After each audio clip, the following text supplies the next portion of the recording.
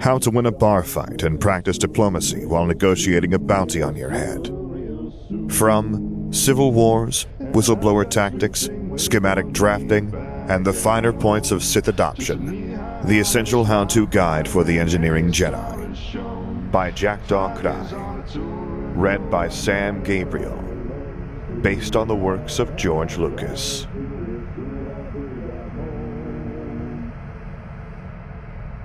Content warnings available in description.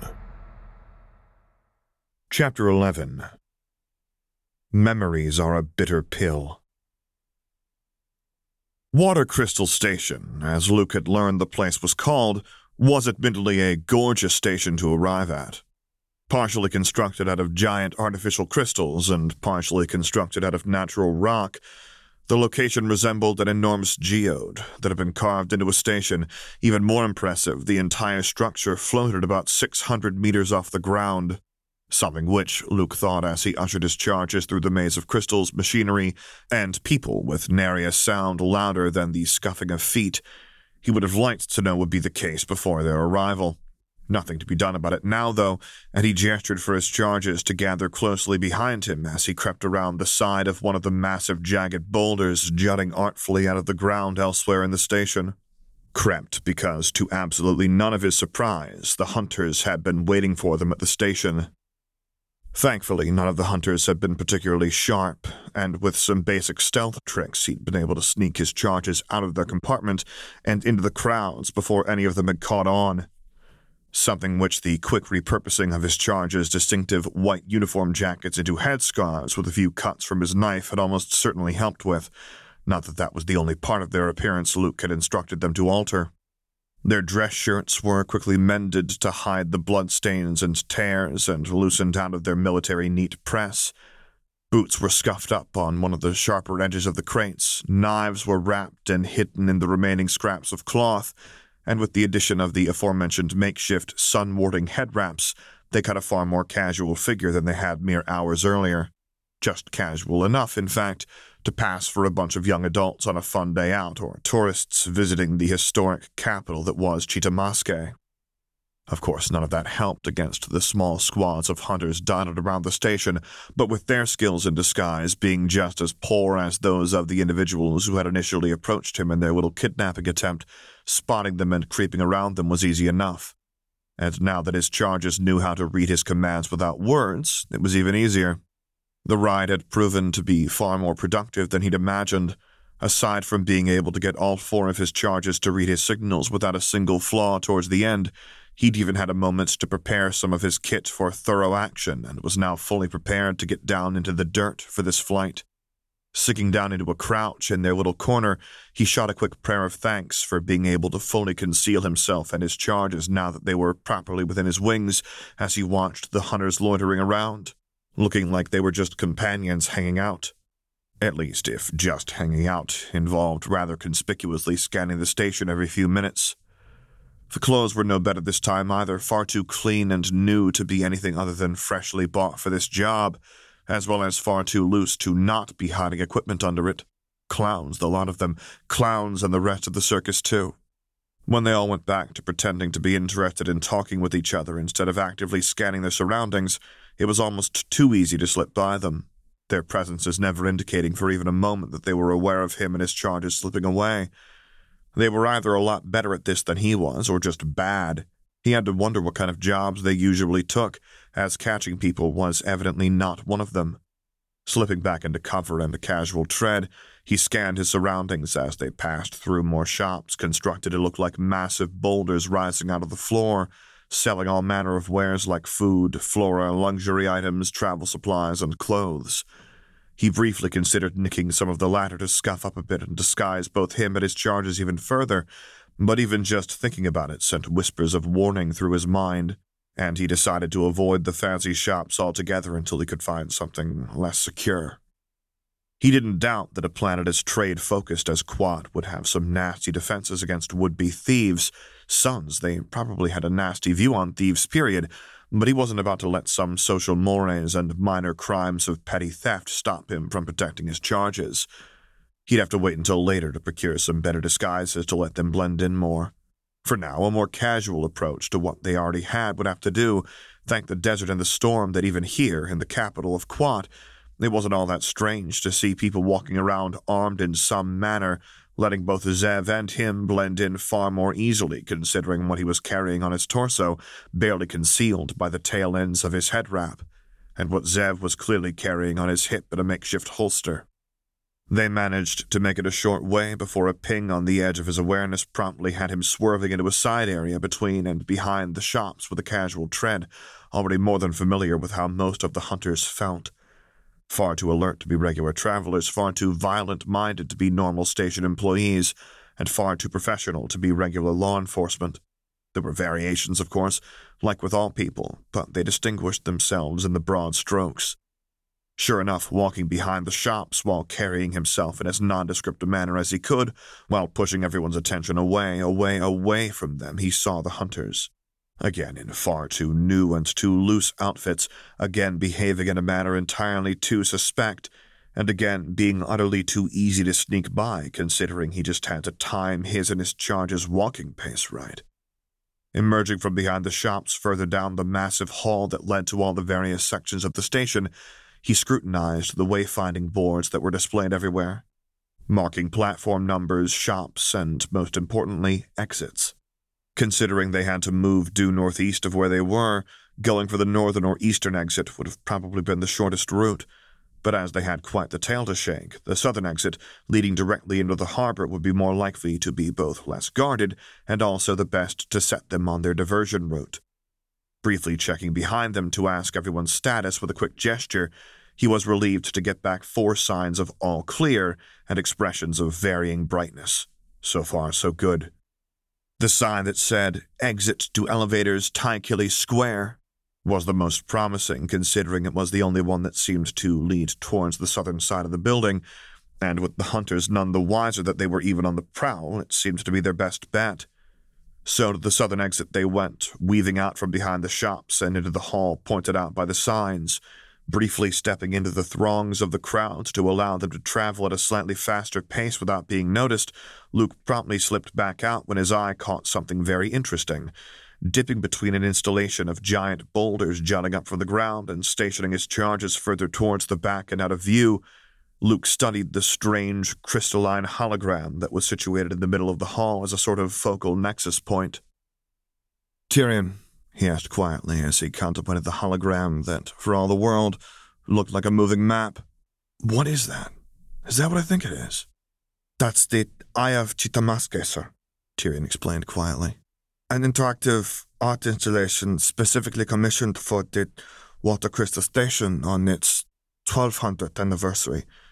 It's a map of the city that displays all public traffic in real time, and the visitors can select both it and the landmarks on the map itself to learn more about it." "In other words," he muttered, "memorize or copy that and you have the entire city in a map? Now that would be useful." Understanding and realization immediately bloomed to life around Tyrion, as well as the others, as they all realized what they had in their hands here. "Yes," Tyrion immediately whispered excitedly, "and I can do you one better. There's miniature versions tourists can buy as well. They're limited in their usefulness as they only show the major landmarks and a few of the larger skylanes, but they're functional maps." "Oh, really now?" He suddenly found himself eyeing the art installation with even more interest than he already was before Tyrion's excitement abruptly popped like a bubble. "I don't have any credits on me, though," he finished in a mutter, embarrassment rolling in over him. "Neither do I," Zev admitted. And Luke snorted before anyone else could chime in. "Don't you worry about that," he muttered, anticipation and a certain drawl whispering through his mind with only a small warning, certainly small enough that he could manage it if he was careful. "Yes, sir," came the small chorus of mutters, and Luke checked the site where he was about to stash his charges one more time for security before slicking off back into the crowds. On his own, he was far more mobile than when he had to keep a careful eye on his charges, and dipping in and out of the crowds was as easy as sand surfing on a warm evening. In no time at all, he found himself standing in front of the giant crystal and hologram installation, wandering around underneath the giant floating map while drawing as little attention to himself as he could from his fellow tourists, he quickly found what Tyrion had been talking about. Built directly into the base of the large and elegant main hologram projector responsible for the map that seemed to resemble highly stylized silver flames or perhaps air or water currents, there was both a plaque explaining the origin of the map, as well as hundreds upon hundreds of little holochip slots. A plaque right above a small automat listed the price per holochip and what kinds of maps there were available, from the largely decorative to the more accurate, more information-laden, and more expensive. Well, he knew what he wanted. And unfortunately for the security system, he recognized the junk that kept him from acquiring it when he'd been trawling through native Quat security systems in his attempt at hacking into the Quat drive yard's mainframe. Positioning himself in front of the automate and going through the select screen like he was intending to make a purchase, Luke carefully slipped his cracker into his hand while the system loaded up his purchase and slid the attachment into place where normally a credit chip would go. Barely half a minute later, he had the system so confused that the poor thing believed he had actually made a purchase and released one of the most expensive but informative chips, its little slot lighting up with a cheery ding, and he quickly pulled it out before removing his cracker, snorting when the device thanked him for his patronage. Holochip firmly in hand, he quickly slipped back into the crowds and headed back towards his charges, taking a serpentine route back just in case he'd caught some unwanted attention and needed to shake it. Stepping out from behind a loudly chattering couple who had been kind enough to unwittingly provide excellent cover, Luke slipped back between the rocky outcropping with a satisfied feeling and revealed the holochip. "And that's that," he said, while grinning at their bafflement. "I can't believe I didn't think of that," Zeb muttered. "Just steal it, of course, why not?" he sighed, rubbing his face, tired exasperation thick in the air. Luke raised an eyebrow toward his charge in a glance as he quickly began to examine his prize. "I do hope you're not about to criticize the methods I used to get this, Zev," he retorted quietly. "We'll probably have to do more of it before we're through and safe again." "No criticism here, sir," Zev assured him while he found the activation button on the holochip and pressed it, imminently grateful in that moment that, as it was supposed to be a souvenir for anyone in the galaxy, it didn't need to be uploaded to anything. Just grateful, but exasperated resignation. "Fair enough," Luke agreed, while the little chip ran through its startup and flickered on, revealing a brightly colored rendering of Chitamaske in all its glory, the major landmarks of the city highlighted in a brilliant orange that popped out from amongst the blue. There were no names or labels on anything but the largest skylanes and tourist landmarks and destinations, but it was more than enough in terms of navigation.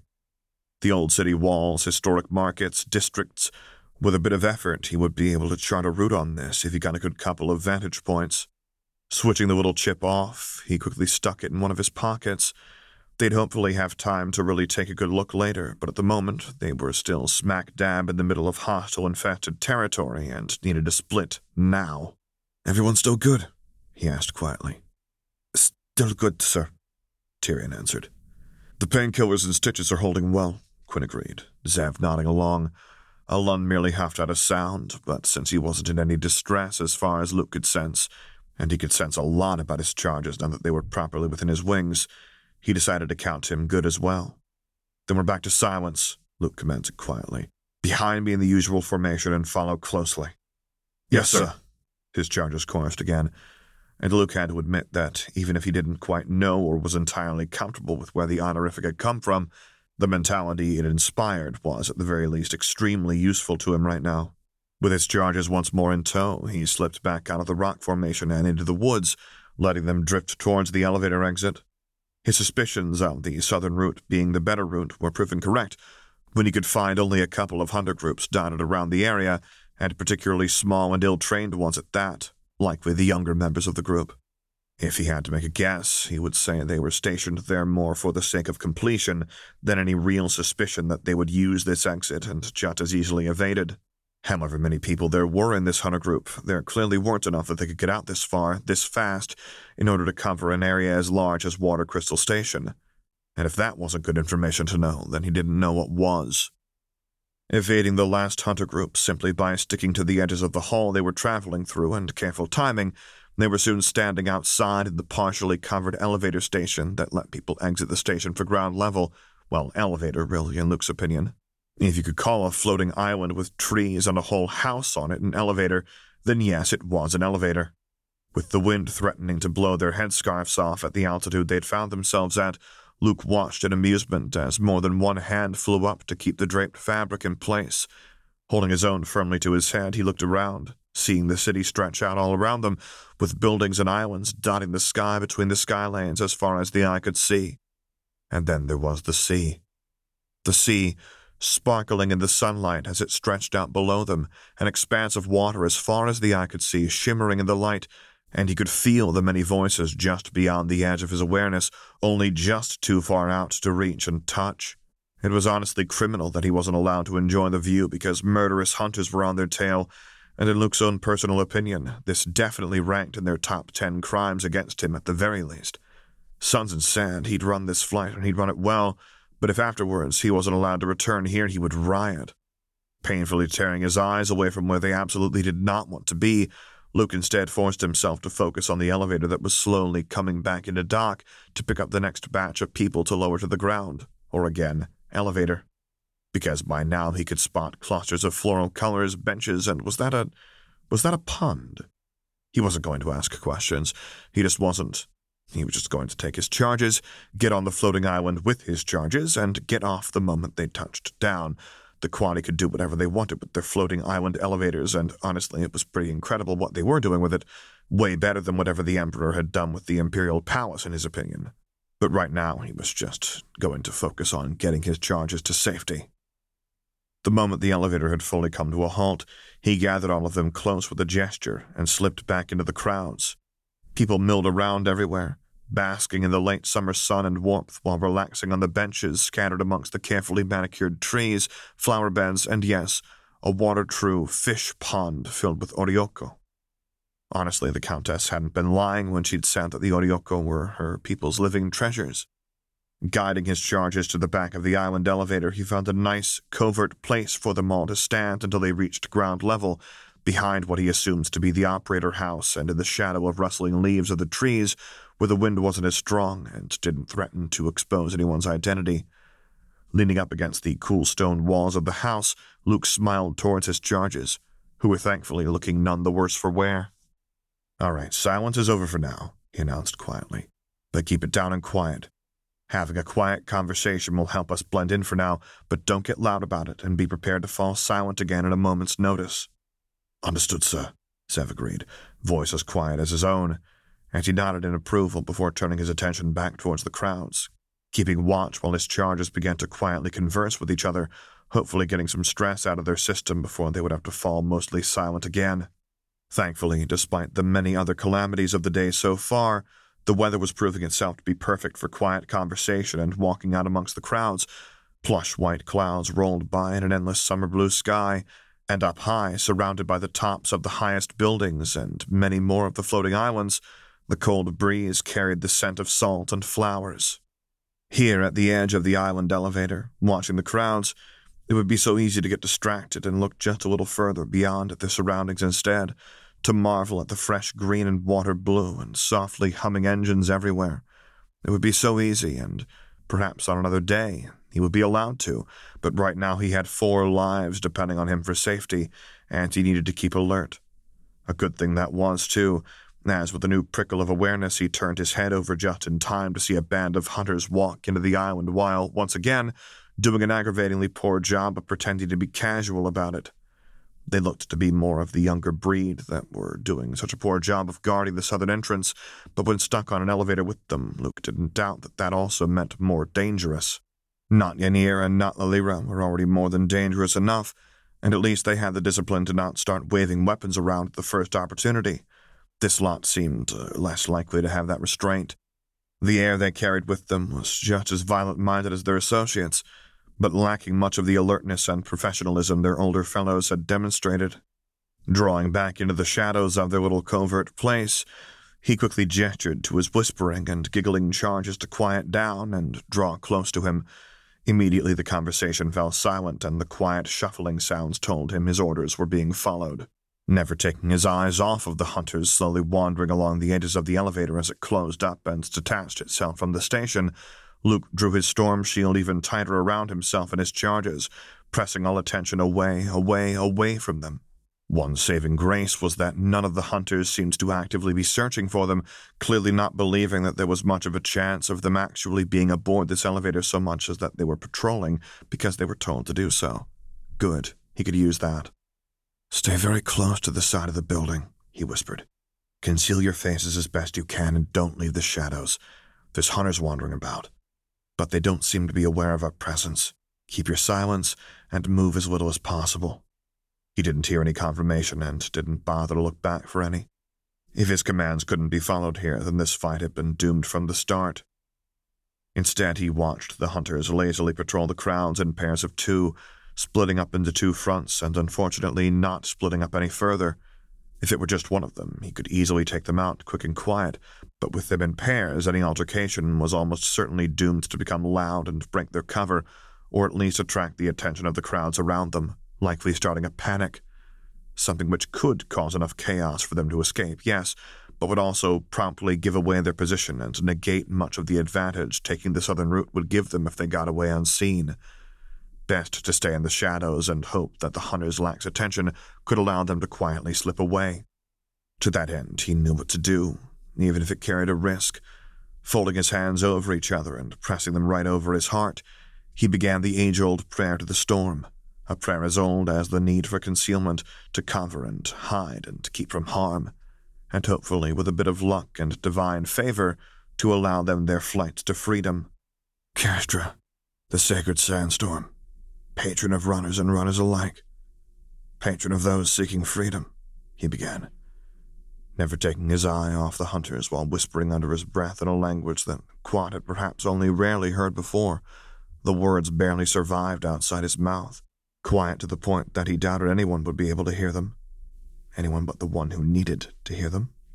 Quiet his prayer might be, but the words still held their power, and he felt a heavy presence over his mind like morning fog, quieting the world down until he could see nothing but the hunters and feel nothing but his charges, all enveloped in a haze that tasted of salt and ozone.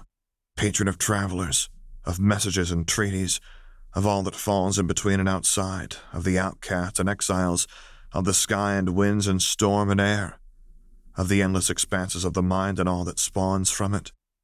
The wind picked up as the elevator left the lull of the station, nothing but the sky and air around them, and steeped in his patron's domain as he was, Luke knew that if this prayer didn't spur the storm into action, nothing would.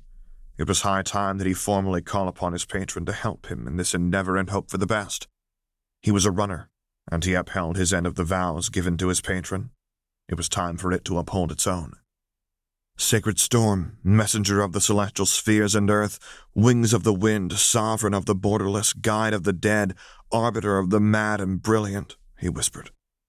The titles resonating with power as the full attention of Castra weighed heavy and thick upon his mind as the wind picked up around them, the island floating freely in the sky. "Won't you help your runner protect his charges?" As if in answer, the storm fully retreated from his mind, reality slamming back into his sense in full intensity hard enough to nearly make him buckle as a warning immediately screeched through his mind. Barely having the time necessary to brace himself and abruptly throw a hand back to brace at least two of his charges as well, the warnings reached their peak as a wall of air abruptly slammed down on them. People screamed as the island seemed to drop several meters at once, and his stomach abruptly shot into his throat. As the elevator jerked wildly, he got off lucky though, and he saw more than a couple people fall flat to the ground, flail wildly, or get jerked to the side. Someone yelped and whimpered behind him as well, but stifled them down when he curtly made the gesture for them to keep quiet. It was over as fast as it started, and people stopped screaming in favor of regaining their footing, the speaker system calling for everyone in both Quaddy and Basic to remain calm throughout the turbulence, and that they were heading for the ground as quickly as possible. Then another squall of wind ripped across the platform, sending many people tumbling and screaming again as the island lurched sideways and down. Regaining his balance amongst the lurching, battering wind gusts that were sowing as much chaos as they were pushing the platform to the ground, Luke scanned his surroundings again. People were fully caught off guard by the intense winds that were shaking the island like a leaf in the wind, their minds alight with fear and confusion, and the hunters were no different. Stumbling and flailing as they were, Luke zeroed in on the pair nearest to them, the extra weight of their hidden weapons coming back to bite them as they violently jerked around with every gust of wind. The center of balance was completely off, and disoriented by all the flailing and jerking around, they made a critical mistake. They separated. Only a little at first, but with every jerk and fall of the island, they separated further and further, one stumbling closer and closer to their hiding place. Luke eyed the man warily. He was getting too close for comfort, and if it came to it, he would... Then the island lurched to the side with a wind gust so strong it nearly sent Luke sprawling too, and the hunter lunged, stumbled, and fell, right in front of their hiding place. Pale eyes widened as the hunter caught sight of them, and for a moment it looked like he was too shocked to even attempt to warn anyone. Then he opened his mouth, but if he would have gotten anything out, they would never know. Under the cover of everyone's disoriented screams, Luke jumped forward and pulled his knife in one movement, plunging it deep into the man's eye with a sickening squelch. He felt the blade hit something hard and promptly pushed harder, the strength and grip of his prosthesis letting him break through. He wrenched the blade to the side and pulled it out, blood and gore following as the man's presence faded out with a shiver, soul dissipating as if taken by the winds. He immediately grabbed the now corpse by one of its upper arms and began to haul it into their hiding place, counting on the general panic and continuous jolting hits of winds to cover for him. Once it was roughly out of view, he worked his arms underneath the body and carried it fully out of sight, bracing himself against the squall as he hauled the body back to behind the house, towards a patch of bushes and flowers. Quickly stashing it between the bushes and cutting down several low branches to better hide it from view by piling them on, he estimated that it would take at least an hour or two until it was found once he was done, longer if the area he'd hidden the body in wasn't frequented often, at least until it started to noticeably smell, and even then, in a cool, dry environment like the heights they were at, that might take a while. Spreading the last of the leaves over the corpse's face with as much ritual and dignity as he could bestow with the gesture, he cleaned his knife with the hunter's clothes in a few quick wipes and sheathed it once more. Turning back to check on his charges as the wind ripped around them, an idle thought at the back of his mind noted that he should have probably taken the time to pin down his head wrap before continuing on, as the wind attempted to yank it off. Well, maybe later. There were more important things to focus on, like the fact that there were still 3 other hunters on the elevator and his charges were looking more than a little green around the gills, leaning heavily against the wall and buckling with every blast of the wind. Evidently the storm was getting to them too, and their presences shivered with fear and confusion and panic. He would need to work quickly. Gesturing for everyone to remain where they were and to remain quiet, he crept back out to the front of the group, searching for the other hunter of the pair, and breathing a little easier when he found them still stumbling around with the other people. Seemingly unaware that their companion had been unceremoniously murdered and hidden in between several flower bushes, the hunter was still wildly off-kilter and their mind almost entirely unaware of anything going on around them. Perfect. Now if only he would stumble a little closer. Abruptly the wind tore along the side of the elevator, sending everyone sprawling again as the ground jerked and shook with a ferocity that could only terrify everyone, including their hapless hunter. Eyeing them as they stumbled closer and closer, Luke thumbed open one of the many canisters attached to his belt, this one holding his darts, specifically the one where he had laced every last one of them with kachta poison and sedatives. Perhaps it was a tad early to already be breaking out the lethal poisons, but he needed this person dead as soon as possible, with as little of a mess as possible, cleaning the blood out of his prosthesis' grooves and Zev's gun grip after stabbing not Lilira had been quite enough, and he didn't need another trail for anyone to track. And one dart jammed straight into their carotid would do that in a snap. Pulling out a single dart, he carefully clenched the slender, needle-like dart in his fist, the poison thankfully less of a threat to him now that he had a solid metal hand with which to handle it. He still didn't like the situation surrounding the way he had acquired it, but as he eyed the hunter and braced to pounce, even he could admit that it was useful in moments like this. The wind was in his favor, too, blowing the hunter ever closer to him and muddling their minds until they seemed to be barely able to distinguish between up and down. He couldn't help a grin as the gusts danced around him, a hint of ozone in the air. It always promised to be interesting whenever his patron answered his prayers for assistance on a flight. Finally, the hapless hunter stumbled into his reach, far too preoccupied with maintaining their balance, disoriented by the wild, jerking motions the island was making in the wind, and their minds nearly blind with fear and confusion. They didn't seem to be even remotely aware of what was going on. It made for an easy target. Crouching low to the ground and out of the wind, he braced himself against the wind as he began to creep out of his cover and towards the wildly flailing hunter only a few paces out from their hiding place. The wind howled and shrieked, muffling the sound of his approach and blocking his target's peripheral as well. In the end, it was almost too easy. Leaping towards his target on quick feet, he swept the legs out from under them and caught the flailing torso in the same move.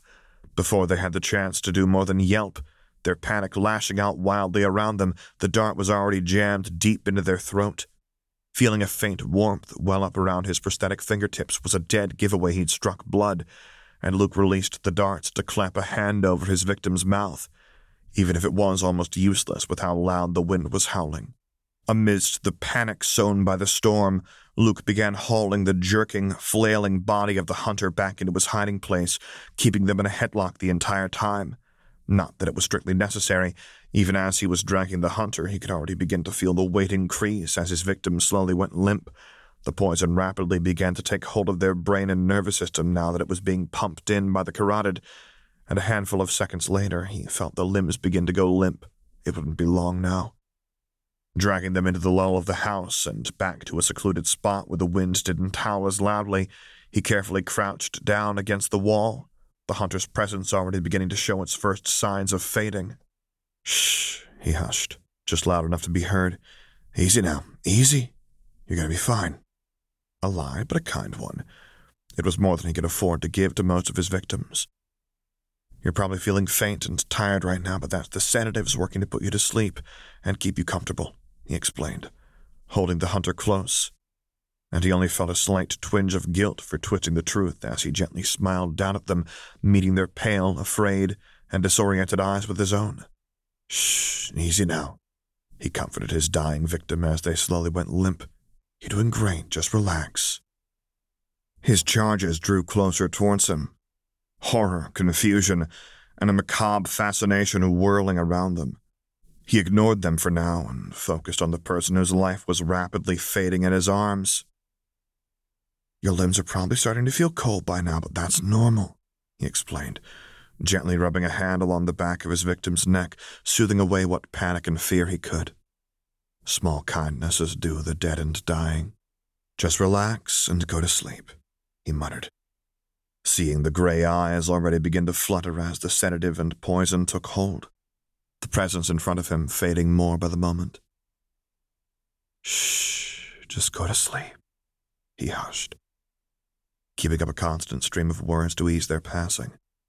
The body in his lap was growing heavier and heavier with every passing moment, but slowly the fearful confusion began to mellow out into a fading sleepiness that was laced with a peace only the dying ever seemed to achieve. "That's it," he encouraged when their breathing began to slow and even out. "That's it, just let the sedative do its work. Easy now, just go to sleep, okay? Just go to sleep. You'll dream of warm things, soft things, kinder things than this. All you need to do is go to sleep. Shh."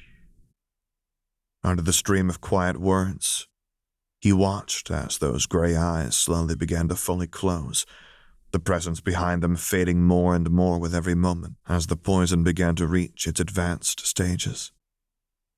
"There you go," he muttered as they slipped into their final sleep. "There you go."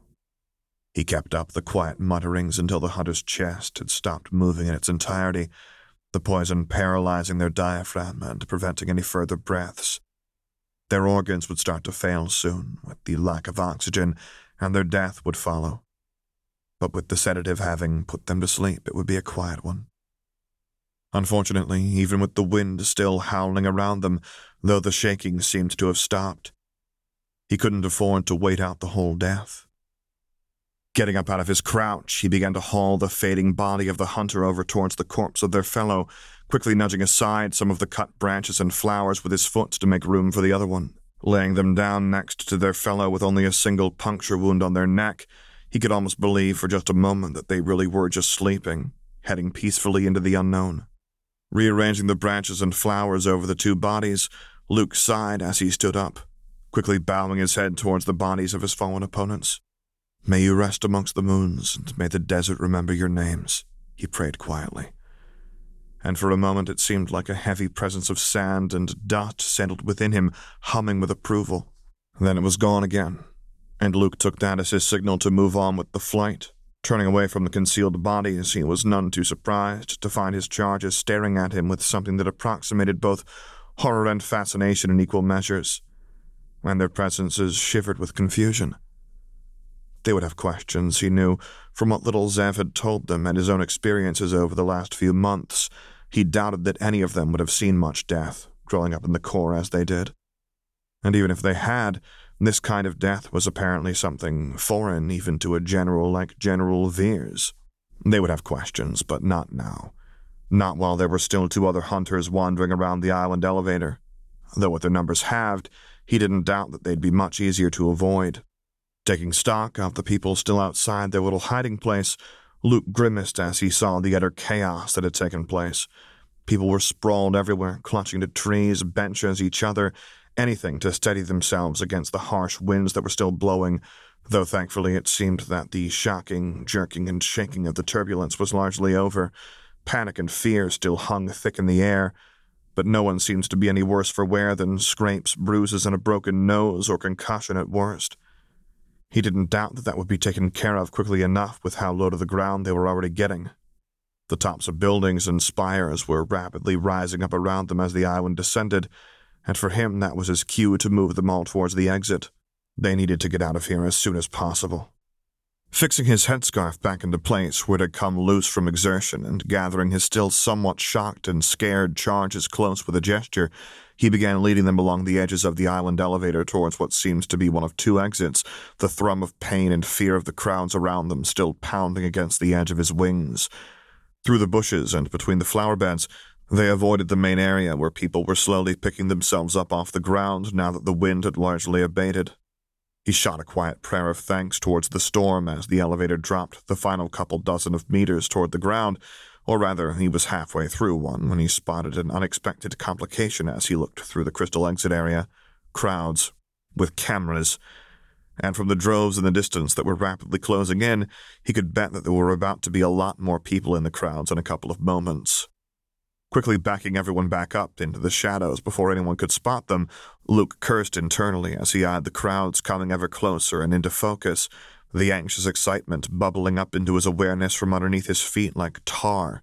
The turbulence of the elevator must have been visible from the ground and attracted the attention of the crowds. Either that or Quati regularly filmed these elevators coming down. In any case, it was bad news for them. He could handle crowds and people.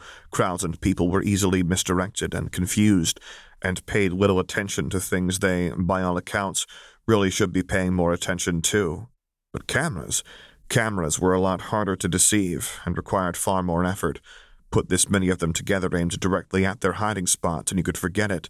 They'd need the protection of the crowd rather than being able to sneak off quietly ahead of the pack. And the longer they waited, the bigger the chance that either they or the two corpses in the bushes would be found out. Even if they weren't found by the hunters, word would soon get out, and then they would descend again like a swarm of hungry kestrels, killing who knows how many more people, as well as possibly his charges and likely himself. But they couldn't risk the cameras either.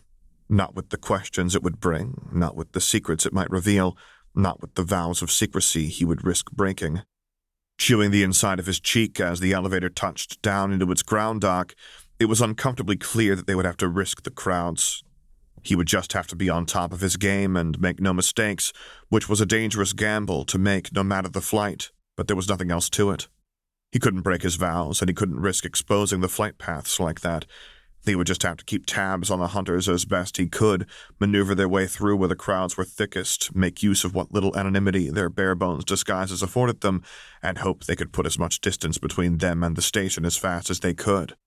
The exits of the elevator opened, and immediately people began to flock towards it, the crowds outside with the captivated fascination of the curiosity that had just fallen out of the sky, and more than a little worry as well, while the crowds inside mostly just seemed to want out. Fortunately, the latter were given the right of way. Unfortunately, that meant that there was more than enough time for Hollows to be filmed and captured by the former. Waiting for the swell of people to reach a point where he could properly disguise the presence of his charges and himself, Luke anxiously kept an eye out for the presence of the last two hunters, praying that they wouldn't be found.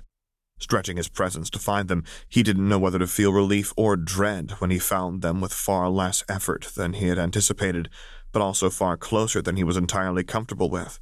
Then again, he was hardly comfortable with these guys being anywhere near his charges, but less than 15 meters away with no immediate cover was definitely the nope zone. He was even less comfortable with the fact that the crowds had swelled large enough that they could leave, even if it meant getting closer than he liked to the hunters with only sheer numbers and mass confusion to help them fly under the radar. It was rank amateurism to pass up any escape opportunity that came his way, though, no matter how perilous. And with a quick sign to stay close and keep their heads down, he led his charges into the crowds. Immediately, he found an intense dislike for the way his attention was being split between watching the movement of the crowds to chart their path, watching for the cameras that were still rolling and dodging them as much as he could, and watching the hunters from out of the corner of his eye as the distance between them closed ever further. There was refuge in audacity, but as the still disoriented hunters drifted ever closer to them, and Luke was unable to escape with his charges due to the funnel the exit created, Luke doubted that this fell under that. There was also wisdom in keeping your head down when trying not to get caught, but Luke wasn't about to wait for these people to actively bump into them like so much of the rest of the crowd was doing. Beckoning his charges closer and closer until Tyrion was practically glued to his back and he could hear Quinn's breathing, Luke grabbed Tyrion by the hand and quietly instructed him to do the same, all five of them quickly linking up before they could get lost with what he was about to do. Breathing deeply, he squeezed Tyrion's hand once and immediately sped up the pace, dodging his way around the Bothan couple that was blocking their path, dragging his charges along with them and praying that they wouldn't cause too much of a disturbance to get noticed. Ducking and weaving his way around various humans, Togrutas, Twi'leks, Bothans, Feline, Mon Calamari, Nautilans, and countless other species, Luke drew his charges further and further through the crowds, using the taller species members present to shield them as much as he could from the cameras. For a moment it even seemed like they might get away with it as they drew closer and closer to the edge of the crowd, the presences of the hunters falling further and further away in their stumbling disorientation. They breached the edge of the thrumming crowd, successfully peeling off from the crowd stumbling and staggering their way out of the elevator and to the far side of the whole debacle, away from the center of attention and flashing of the cameras. With people's attention diverted, it was easy to slip right into the awaiting crowd with no one the wiser. Or it would have been had a brief blip of recognition from one of the rapidly falling behind hunters not set the hairs on his neck on end. The presence promptly faded out from the edge of his mind in the next second, but it was more than enough to make him subtly increase the pace away from the elevator site and into Tychili Square. Paved with various kinds of natural stone, adorned with great fountains in the middle that seemed to depict various sea creatures and a fisherman, the square was a truly gorgeous piece of architecture. At the moment it was swarmed with what seemed to be all manner of metal and cloth stalls, selling everything from fresh produce and fish to what looked to be fine fabrics and spices at a market so large it boggled the mind. An excellent place to lose themselves in while heading in the general rough direction of where they needed to go, not to mention shake off any tail that they might have gained should that hunter really have recognized them. Drawing his storm shield tighter around them all than ever, he headed straight into the market and let his posture relax. For now, at least, he could feel no hunters or other hostiles nearby. "All right," he muttered lowly towards his charges, glancing back to offer them a reassuring smile that thankfully worked in alleviating some of the stress, anxiety, and leftover horror that had been clogging their presences. "Silence over for now. Feel free to talk, but try to keep it at a low volume and not draw any attention towards yourself. Oh," he added, suddenly remembering something as he looked around the market, feeling out for any familiar emotions that he suspected were hidden amongst the shrewdness of the salespeople and thriftiness of the shoppers. "And keep a hand on your possessions. I wouldn't be surprised if pickpockets are about." Hands promptly flew to each of their respective pockets, and from the corner of his eye, Luke could already see one slighter woman abruptly shift her focus away from them with consternation. Smiling to himself, he kept his senses alert and open, reveling in once again being able to pick out individuals from the crowd that weren't his charges now that mass panic was no longer the dominant emotion. Weaving his way through the stalls while fixing his head wrappings again, Luke smiled as he found a certain joy in keeping a sharp eye out. He may be on watch for hostiles, but that didn't mean that he couldn't enjoy how the place was a feast for the eyes on all sides.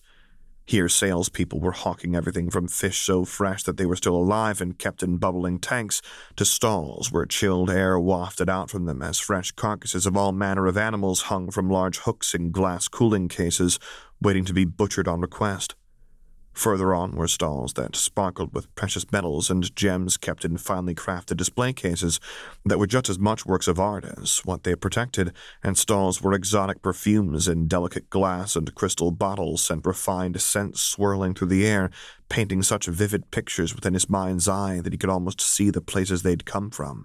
Even as he kept an eye out, Luke had to admit that for the first time, he felt a lot safer as they strolled through the market, listening as the people around shouted in all manner of languages, from basic to bocce and everything in between. His smile widened into a grin as he overheard a Twi'lek lady and human shopkeeper haggling over the price of a large, armor-plated fish in rill. Further down the street, there were 3 Faline merchants holding a spirited argument with 2 Togruta merchants over what seemed to be the correct pricing of confectionery in Quarry. And behind him, he could hear his charges chatting quietly about all that had just transpired. He hummed lowly as he caught whispers about the deaths they had just seen, and considered that perhaps later had become now. With the magnitude of the situation, it was probably best not to let any potential disagreements or discomforts remain unaddressed for too long.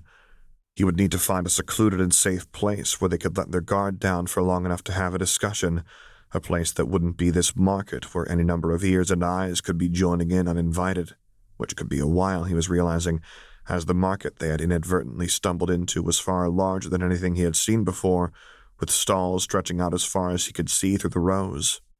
"Tyrion," he asked, only just loud enough to draw his friend's attention over towards him, "can you tell me what this place is?" "Yeah," Tyrion answered promptly, grinning lightly as he looked around, the presence light with joy, muted though it was by recent experiences. "This is the World Market. It's been here almost as long as the harbor of Chitamaske has been, and it's the place to get goods from all over the globe. Spices from the Toro Highlands, fine silken cloth woven along the banks of the Oriadak River, calf grown on the side of the Dorodo Mountains, you name it, you'll find it all being traded and haggled over here." "And how large would you estimate it to be?" he asked while dodging around a bickering human Bothan pair who apparently couldn't agree on what was for dinner this evening. "How long until we're at the other end?" Tyrion laughed quietly as he dodged his way around the pair as well, the others following suit right behind him. "It's pretty large, but if you're not aiming to see it all or buy anything, I'd say you'd be able to cross it surprisingly quick. We're probably less than 1/10 of the way through it, even if we go in a straight line, though."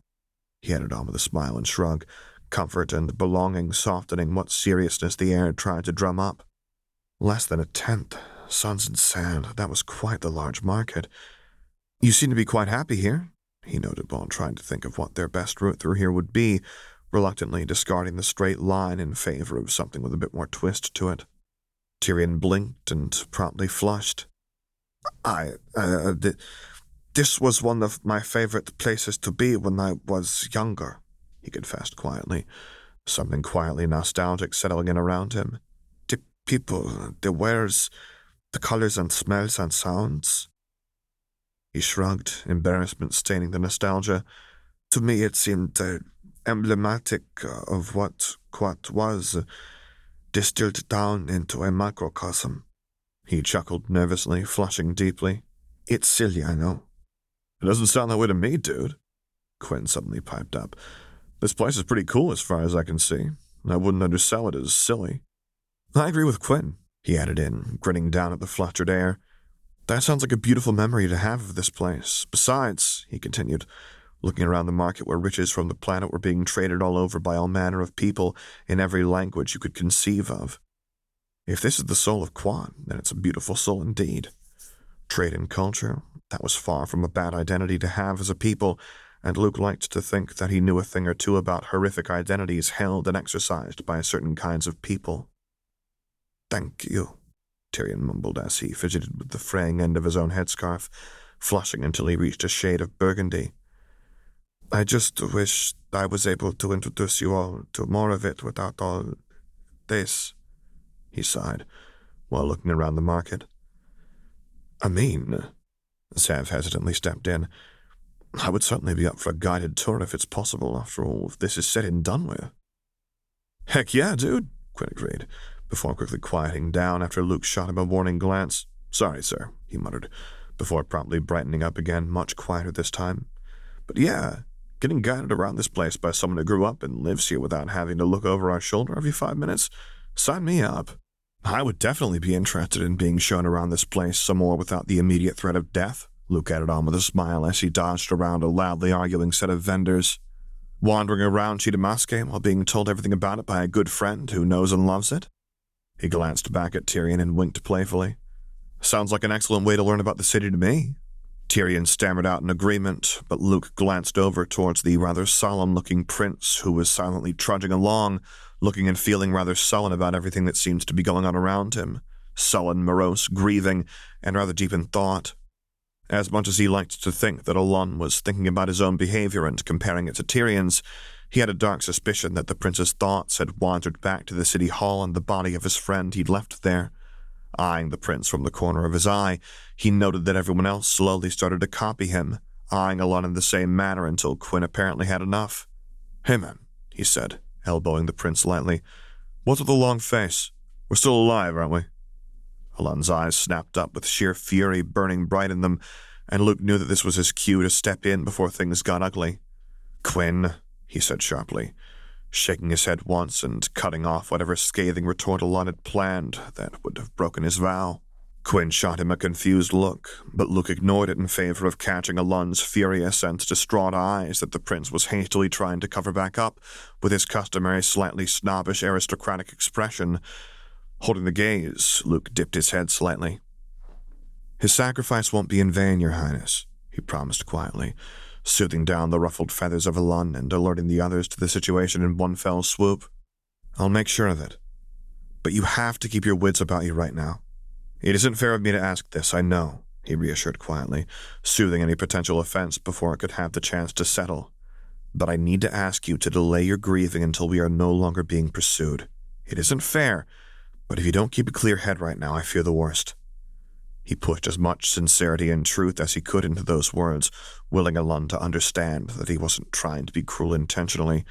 Suns and sand, he wouldn't even be able to without breaking his vows as runner to always act in his charge's best interest, but it wasn't like Alon knew that. Thankfully, something seemed to get through to him, and after some understandable hesitation, Alon nodded firmly, fixing his mask of pure aristocracy and haughty superiority back in place. "I understand, sir," he agreed stiffly, and Luke just hoped that he would be able to bring him back to safety soon, if only to finally be able to grieve his loss properly. Evidently, this conversation was far from over, though, as his other charges made themselves known. "Someone died?" Quinn asked carefully. Luke opened his mouth to answer, but the prince was already talking before he could even utter a word. "Duke Dirham of Lotho," Alon answered, voice cold and detached. "Noble protector of the royal house of Alon. He died performing his duty," he finished, voice breaking on the last word, and suddenly Luke got a better picture of what he had sensed when he'd first met Alon and his companions. If they were assigned protectors of Alon, that would explain a whole damn lot about how odd their relationships with each other had been. "May he rest among the moons," he offered quietly, the prayer odd on his tongue in basic, but this was something that deserved to be heard. "The land will know his valor," Alon agreed quietly, and Luke got the feeling that that meant far more than simple fame. An uncomfortable silence settled in over the others, and Luke could only imagine what they were thinking as cold shock, empathetic sorrow, and traces of remorse all bled into each other around them until they were near indistinguishable. Zev was the first to open his mouth, hesitating for a moment before swallowing heavily as determination took hold. "I'm sorry for your loss," he whispered out, all animosity forgotten for a moment. Me too, Quinn agreed quietly. I didn't know. Neither did I, Tyrion added quietly, something hard but kind in his eyes as a deep well of sympathy and understanding opened up around him, casting a deep shadow over every other emotion. He died with honor, he offered, as protectors are wanted to do. He won't be forgotten. Now that was interesting. This happened to you too, he noted quietly, while steering them all past a stand selling delicacies, brushing by the large wood blocks with various mushrooms growing out of them that were stacked into a high pyramid, the names of each branded into the respective wood block. Tyrion didn't even bother to deny it.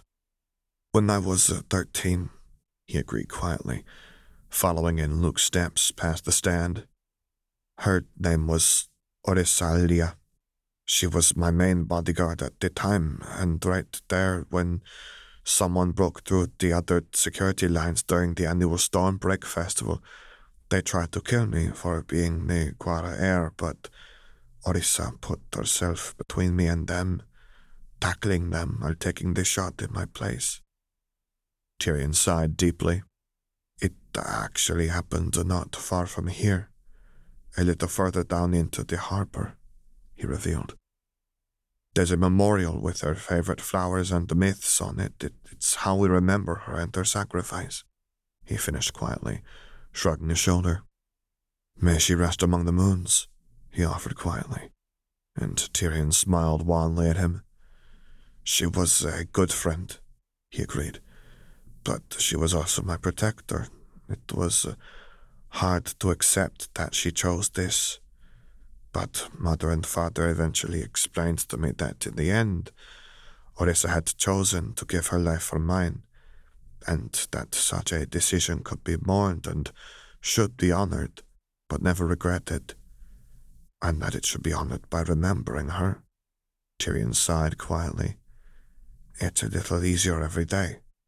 Luke smiled in return, and there was a relief in knowing that if desperate times eventually called for desperate measures, Tyrion would know how to handle his death with, if not grace, then with experience. I cannot speak for her, he said softly. Nor did I know her. But if her need to protect was anything like mine, then I doubt that she would have regretted her decision for even a moment. He turned to Alun. Nor would Dirham, he said quietly. Tyrion swallowed and nodded, while Alun turned away with a conflicted expression, and Luke smiled when he felt the first inklings of begrudging respect and recognition start to form within the prince.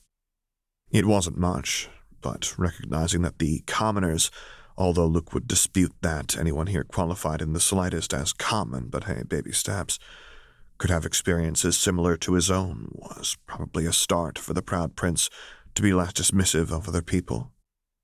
Let's continue on, Tyrion muttered.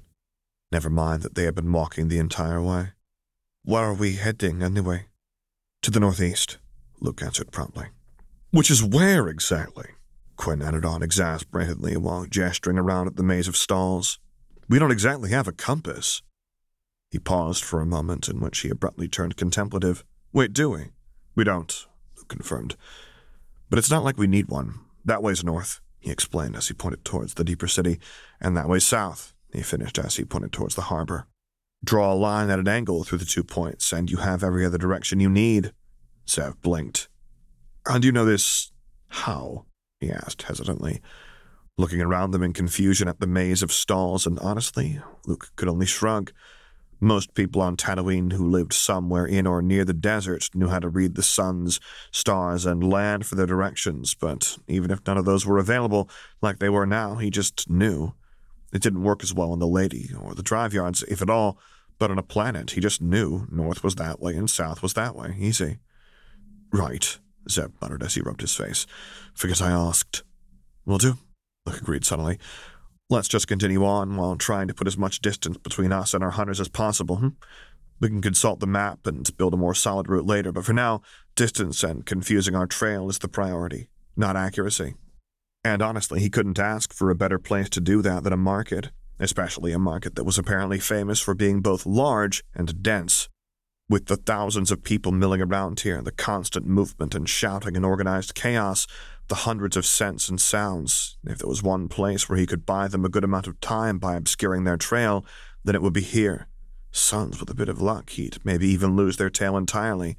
He'd have to find a better route, though. As if by fate, a strange whisper skirted past the edge of his mind, and he abruptly stopped in his tracks. Turning his head towards where the feeling had come from, he blinked as he found it led him not east like he'd been expecting, but northwest. Making a curious sound in his throat, he shifted his body fully towards the odd, fleeting sensation he'd just had, the whispers in the back of his mind rustling with a certain keenness that intrigued him. There had been something there, something that had felt like sun-baked rocks, the smell of herbs and spice cooking in oil, the wind humming within the dunes, and a red and gold sunset. Something that felt like home. Before he even realized what he was doing, he'd set off on the broader mainland path that cut straight through the market and into the harbor, and towards that fleeting feeling of home. There was something there that was causing that sensation, here on a planet thousands of light years away, and if there was something like home on this planet, then there might be something like the flight paths as well. The whispers seemed to agree with him, and he eagerly listened for the heightening feeling of that strange whisper of home, the taste of salt from the salt flats, the sound of evaporators, the smell of burning earth and japor wood. Everything pinged in his mind like wisps of memories, growing stronger as he got closer, with his charges close on his heels. He rounded a corner stall that was stacked to the brim with fresh produce in colors and textures and shapes that he'd never even seen before, dodging the animated gesticulations of the vendor as she proclaimed them to be freshly imported from the Falmore region in a loud, booming voice, and stepped into a nearby side street. The mosaic of natural stone that seems to be characteristic to Tykeley Square gave way to a paving of what seems to be flat river stones, the gaps filled in with cement, and the buildings loomed both large and oddly familiar as the architecture shifted away from the characteristic Chitamashke style to something more hybridized. Walking deeper into the side street, he noted a definite shift in the makeup of the stalls, the bright reds and oranges of the cloth that draped over them shifting to slightly more muted umbers and siennas, and the wares on display took a distinctive shift into something that felt closer to that immutable sense of home as well. He recognized some of the dried herbs and spices piled high in the stalls as the ones he would sometimes haggle for back home in the Anchorhead market, and sure enough, the little cards perched on top of the piles listed out the exact names he'd been thinking of in hot ease. Salespeople and shoppers alike were yelling in it too, alongside Rill, Shriwuk, Mandawa, Bocce, and even some blips of binary here and there. There were vendors for all manner of things, just like earlier in the market, but the product seemed to have taken a definite shift. Bantha meat hung from hooks in the display cases of the butchers, replacing the more expensive Nerf cuts. And for the first time, Luke saw the pluck of the animals on full display in the glass coolers as well. Livers, brains, hearts, lungs, kidneys, tongue, tripe, and so much more good stuff that it made him ruefully think that Aunt Beru and Uncle Owen would have had a field day with the shopping. There were cactus and rock rose fruits amongst the produce section, as well as golden reed bundles neatly tied together with the customary red string. Rolls of cloth that were made to withstand wear and weather were featured right alongside the more expensive silks and linens, and the countless oils derived from nuts and plants alike were kept in great transparent tap vats, ready for sale and whatever use they might be put to, whether it be cooking or craft. It wasn't home, not by a long shot, but damn it if it wasn't so close to it that after over 9 months away from home it was more than enough. For a moment he could only look around as if entranced, but snapped out of it in mere seconds when someone tugged on his sleeve, worry and anxiety piercing through the fog of memories as his charge's distress finally registered and overwrote the experiences he was having. Looking back over his shoulder, he could see a very anxious Tyrion tugging on his sleeve, with none of the others looking all that thrilled either. "Sir," Tyrion whispered, "Sir, we should probably head back." He glanced around the branch of the market they landed in, nervousness written into every line of his body. "It's not safe here." Luke blinked at the words and again looked around the market, trying to pick up on any warning pings that he might have missed that Tyrion had seen and coming up with nothing all that more substantive than a couple of pickpockets and illicit dealer or two. "What do you mean?" he asked, more than a little confused about what Tyrion could be meaning. Tyrion nervously fidgeted with the frayed edge of his headscarf as he anxiously looked around. "We're starting to get into the bad part of the market. There's crime and violence and illegal dealings, and it leads to the part of town that's a lot more—" "Like the Outer Rim?" Luke finished idly, raising an eyebrow towards Tyrion as he started to get a picture of what was going on here. Tyrion abruptly froze, mouth still halfway open before he abruptly clicked it shut, flushing such a brilliant shade of red that Luke almost expected the air to start glowing for a moment. I didn't, Tyrion stammered out, mortification and humiliation blazing bright around him like bonfires as he fell quiet, looking very much like he wanted the ground to swallow him whole as he averted his eyes to it. Luke huffed out a small laugh and shook his head. "Easy, Tyrion. It's not like it's anything new under the suns," he teased gently. "I know damn well what the general view of the Outer Rim is on the core, and what the response is to seeing any of it up close, but this," he said, gesturing towards the market that felt so much like home, "this isn't bad to me." He laughed softly, smiling towards Tyrion and the rest. "This is home." Tyrion, still red as could be, nodded timidly without looking up for even a moment, and even his other charges couldn't seem to look him in the eyes at the moment as a sour amalgamation of shame and mortification leaked out from all of them. Suns and Sand, even Alun was stubbornly looking away. He rolled his eyes and crossed his arms. "Really, no offense was taken," he insisted, putting some more sincerity behind the words. "I've heard it all before, and much worse at that. Did you really think you lot would shock me with this take on the Outer Rim that's older than dirt?"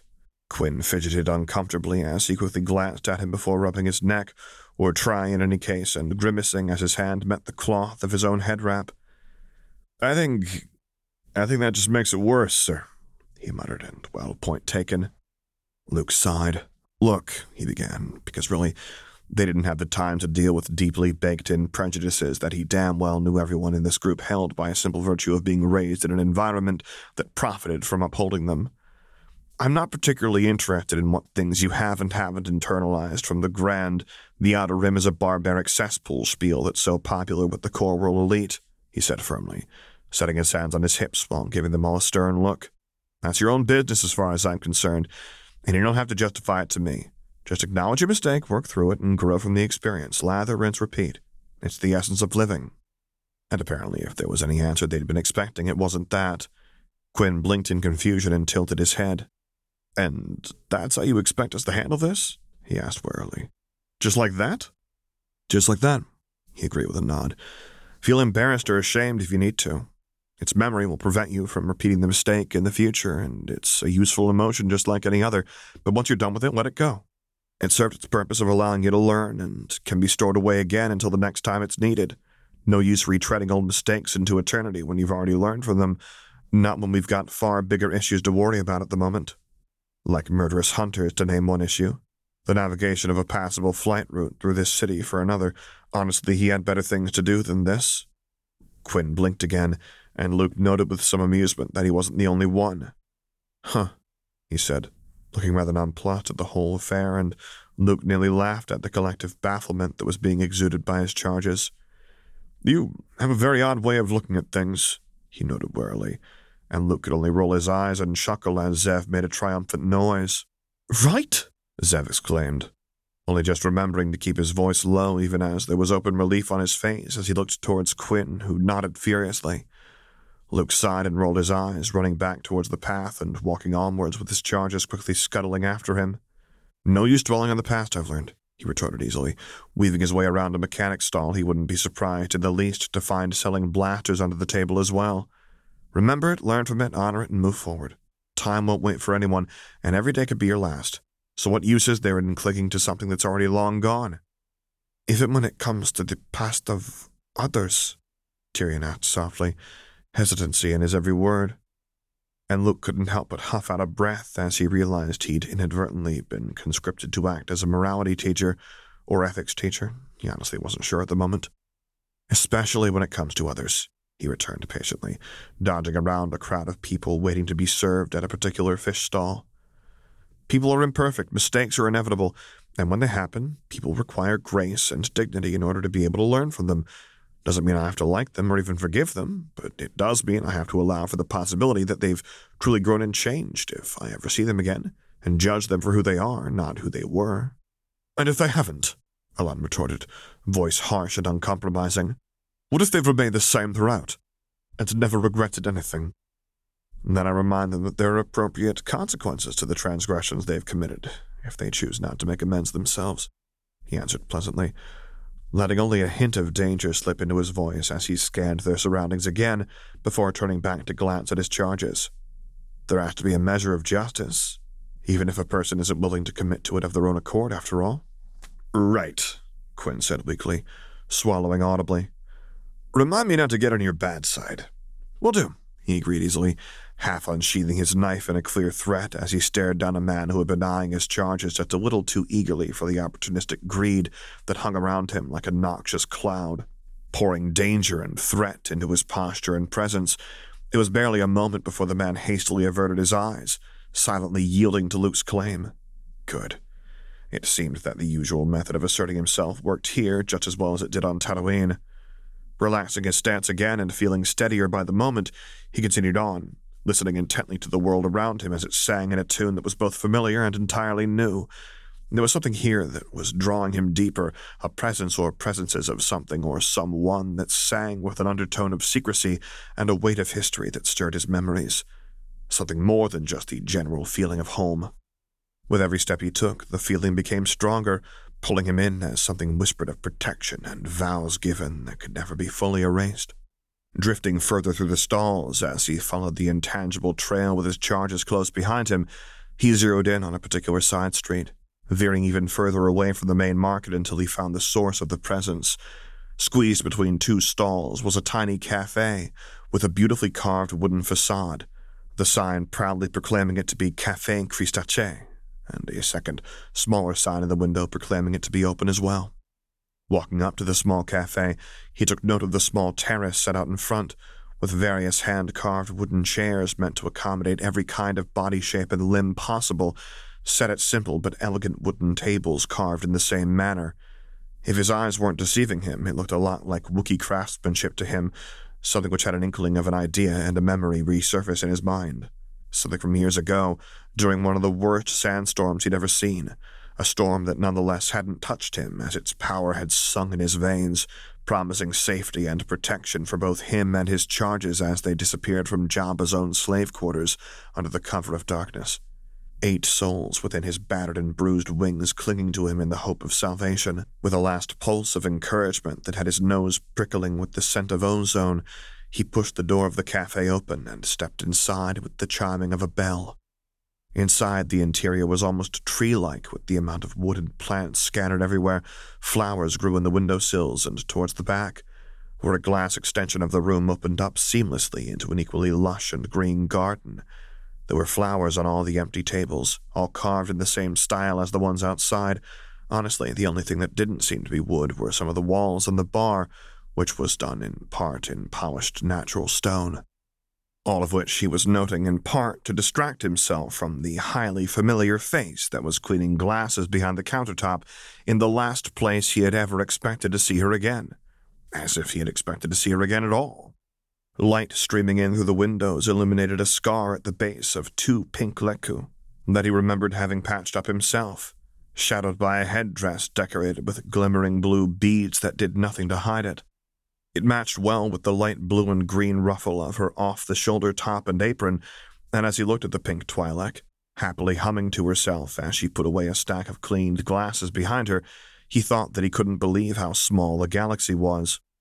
"One moment, please," she called out while putting away the glasses, stretching up to place them on the upper shelf and revealing another scar on her midriff where he remembered dicking out the chip himself with the burned tip of his knife. "I'll be right with you once I have these under control." "Lucky, look alive! We have guests!" she called towards the kitchen door in the corner of the cafe, and he barely recognized the other familiar voice calling back in a growl. "Valmora?" he whispered out before he could think any better of it, and the very air around him sang with the truth of it as he finally recognized the soul he had once vowed to protect and guide until he no longer could. Valmora looked over her shoulder, and there were those purple eyes he remembered, though he couldn't ever recall them having been as bright and happy as they were now. "Oh?" she asked, squinting her eyes slightly. "Have we met before? I'm sorry. I don't think I recognize you." Before he could even think of what to say next, the kitchen door swung open and revealed a large, chestnut-colored Wookiee walking out in a black apron, fixing both the oversized plastic gloves on her hands that Luke could only imagine were meant to keep any fur from falling into the food. All right, I'm here," she growled out in Shriwook as she finished fixing up her chef's attire, looking up towards them. "Welcome to Cafe Cristace. What are we making for you today?" She froze mid-sentence, the beginnings of recognition starting to form around her. Staring into the red eyes of his former charge, Luke huffed out an incredulous noise and smiled as he pulled down his headscarf just a little, revealing more of his face. "Hello, Lakmir," he greeted, dipping his head as the Wookiee just stood there as if lightning struck. "It's been a while." Valmora looked at the both of them in curiosity, but Lakmir paid her no attention, instead carefully approaching him while sniffing the air around him as he held still for the Wookiee's inspection, patiently clasping his hands in front of him. A few paces removed from him, she came to a halt as realization bloomed in full around her, and Luke resigned himself to his secret being revealed to 2 more people today, though this time he at least had some confidence that it would be in safe hands. "Storm Wraith," she breathed out, switching over from Shriwook to Zakzik. And Luke tilted his head as she took a step back, Valmora making a strangled sound at the name given to him by the people back home. "Your nose is just as sharp as ever, I see," he noted with a small smile. "You!" Valmora whispered, voice nearly reverent as her emotions whipped up into a storm of surprise, shock, and a deep sense of awe that left Luke slightly red in the cheeks. It wasn't often that he encountered former charges of his.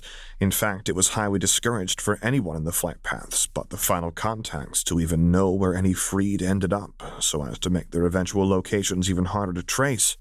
But it still happened on several rare occasions. If you asked him, he was always given far too much credit for just doing a job. "Hello, Valmora," he greeted. "I have to say, I didn't expect to encounter either of you all the way out here." Valmora let out a strangled sound, staring at him wide-eyed and slack-jawed as she leaned heavily on the bar counter. Thankfully, Lakmir hadn't changed a bit, and Luke could almost see it as she gathered her senses about her. Snapping out of her shock, she shook her head in a wave of fur and abruptly put on a serious demeanor. "Should we take this upstairs?" she asked. "You and your—" She looked over the pitiful huddle of Quinn, Zev, Tyrion, and Alun behind him, all being more than a little intimidated by the Wookiee, even if they were rather curious. "Charges," she said, looking towards him for confirmation, which he quickly gave with a curt nod, which she returned in turn. "You and your charges look like you could use some privacy and rest. We'll extend hospitality if you need it." "That would be fantastic, thank you, but I should tell you we're being hunted by a rather persistent and lethal hunter group who've already killed several people," he warned them, not wanting them to get wrapped up in anything they didn't want. "If you could just give us directions for discreet passage to the city center, then that would be more than appreciated as well."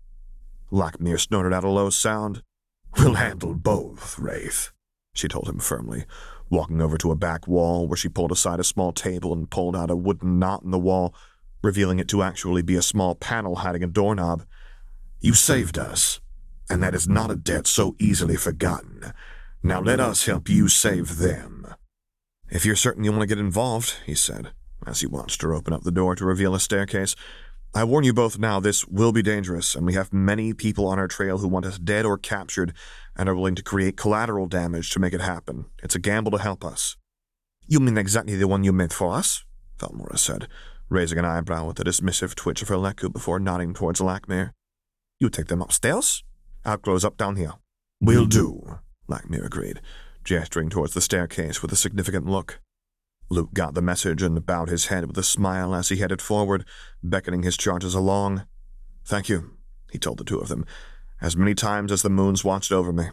"None of that now, Wraith," Valmora dismissed with a gentle smile. "You gave us something that can never be repaid. At least allow us to do the same for you and the others under your care."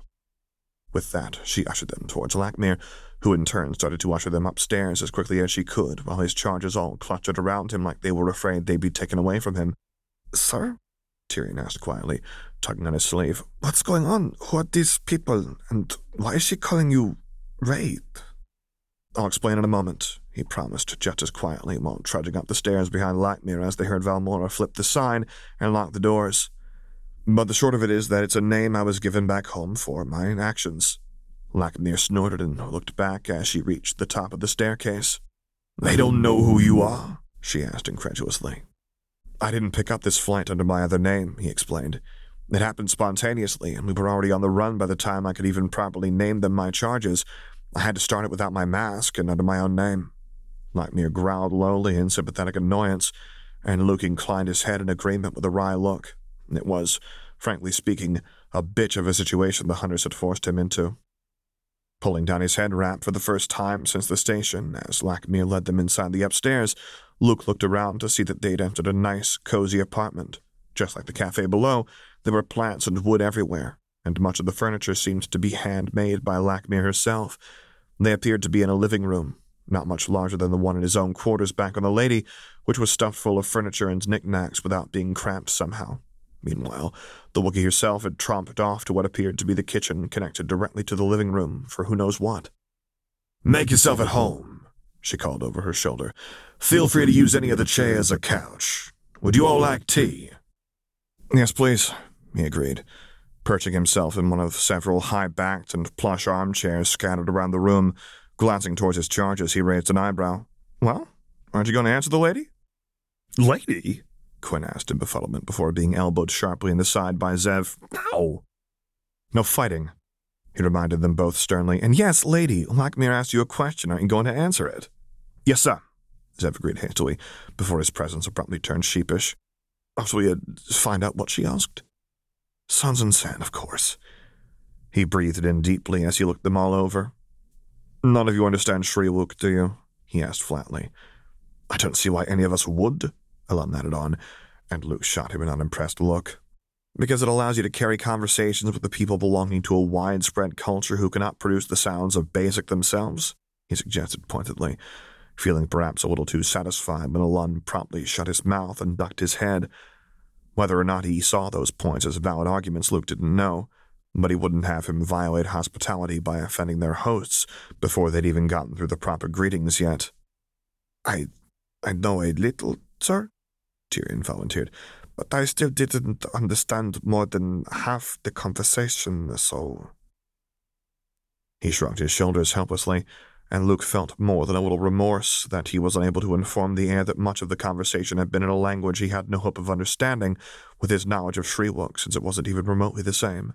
"I'm afraid I didn't learn any, sir," Zev admitted quietly, slight embarrassment coloring both his cheeks and presence. "Neither did I," Quinn added on. "Never even thought about it before now, if I'm honest." "Looks like I'll have to translate then," he said, crossing his legs as he gestured towards the chairs. "She said to take a seat and asked if you all wanted any tea." "Oh!" Tyrion perked up immediately. "Yes, please." Luke watched in amusement as the others immediately chimed in with agreements, and he glanced over to where Lakmir was setting water for a quick boil. "Did you hear all that, Lakmir?" he asked, a little louder than was probably necessary for the Wookiee to hear him, but more than enough to rapidly draw everyone's attention back to how small the room was, even if they'd been talking somewhat quietly. She growled out a laugh. "All of it," she confirmed, mischief and satisfaction all around her. "And tell the haughty kid that he better not repeat that to my face." "Understood. Your Highness, you're not to repeat that statement you just made to Lakmir's face," he dutifully repeated, keeping his voice calm and even. She was none too pleased by it. "Yes, sir," Alon agreed meekly, warily eyeing Lakmir in the kitchen, who apparently both knew this and was rather amused by it. Rolling his eyes, Luke waited patiently for the next move to be made, whether it be by his current or former charges. Sure enough, they soon heard a light tread come up the staircase, and looking over revealed the solemn, but still so much brighter than before, face of Valmora. "Well, that's taken care of," she said as she headed over and sat down almost next to him in the armchair directly adjacent to him. "Now then," she said, looking over to him, a barely restrained, burning curiosity sparking around her. "Can we please get an explanation, Wraith? Like, how did this happen? Who are you and who are they? How did you get there? What?" "One question at a time, please," he cut in. "I understand there's many questions here from everyone, but let's wait until we're all seated. There's much to talk about and discuss, after all." "Right," she agreed quickly, Leku making a deferential gesture as she nodded her head in tandem. "Right, of course, Wraith, sorry." "Why do you call him Wraith?" Quinn blurted out, and Luke could have smacked himself with how quickly that plan had fallen apart. Valmora blinked and squinted her eyes in suspicion. "Because that's who he is," she answered warily. "He's the Storm Wraith." Right, Quinn agreed readily. "Now I hope you don't mind me asking, but who is the Storm Wraith?" Valmora's Leku twitched in irritation and her eyes narrowed. "Are you messing with me?" she asked, irritation beginning to creep in. "I had to take this flight under my own name due to how sudden it was," he explained to her quickly. "There was an incident that would have probably left them dead if I hadn't taken them along with me while fleeing the scene. None of them knew I was even a runner before we were already well underway, and I couldn't even properly name them my charges until then either." She furrowed her brow for a moment before abruptly realization sparked. "Wait, were you at the City Hall attack? That was on the news." "It was on the news?" "Well, yes," he admitted with a blink. "We all were. The people who caused it are after us," Zev added quietly. "Luke managed to evade them and protect us by bringing us along, but they're still after you?" Valmora asked knowingly, and Luke could nearly taste the memories and experience around her as they resurfaced. He had to admit that his own were definitely coming back to the foreground as well. Running one of Jabba's favored dancing slaves through her flight had admittedly been one of the most harrowing, complicated, and exhausting flights he'd run to date. But as with all flights, he'd never turned one down, no matter the risks. That part of his reputation, he could admit, was fully deserved. It hadn't taken away the fact that the effort had nearly killed both him and, more importantly, his charges. It had been worth it, though, and the freedom rites of the bells that had followed him had been one of the sweetest victories he'd ever tasted. He would do everything he could to ensure that this one would be no different. There would be freedom waiting for them all at the end of this, come what may. "They are," he confirmed. "And while they aren't the sharpest, they're lethal, numerous, and well-equipped. Not that they got to use much of it so far, but then again, if he did his job properly, no amount of equipment would help nor save them. Add to that the fact that I am in unfamiliar territory, out of reach with the flight paths, didn't get time to prepare, and don't have much in the element of surprise, and this flight has already proven to be a highly unwelcome challenge," he summed up, irritably tapping his finger against his arm as he ran through the situation. "And yet you found us," Lakmir noted as she returned from the kitchen with a serving tray full of teacups on saucers full of boiled water, a small stack of empty tea sieves, and a tea box. "There's multiple kinds in the box," she added as she set the whole thing down on the central calf table. "Pick whichever you like and put it in a sieve." He smiled gratefully as he picked up a saucer and began sorting through the tea box for what he would like.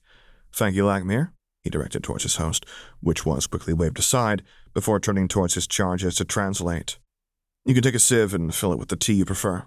A small chorus of thank yous was directed towards Lakmir, who took the whole thing in stride rather gracefully, and he didn't miss it when Valmora directed a small smile and a nod towards what he could only assume was her partner of some sort. It wasn't really any of his business, but he was glad to see the both of them so settled and happy together.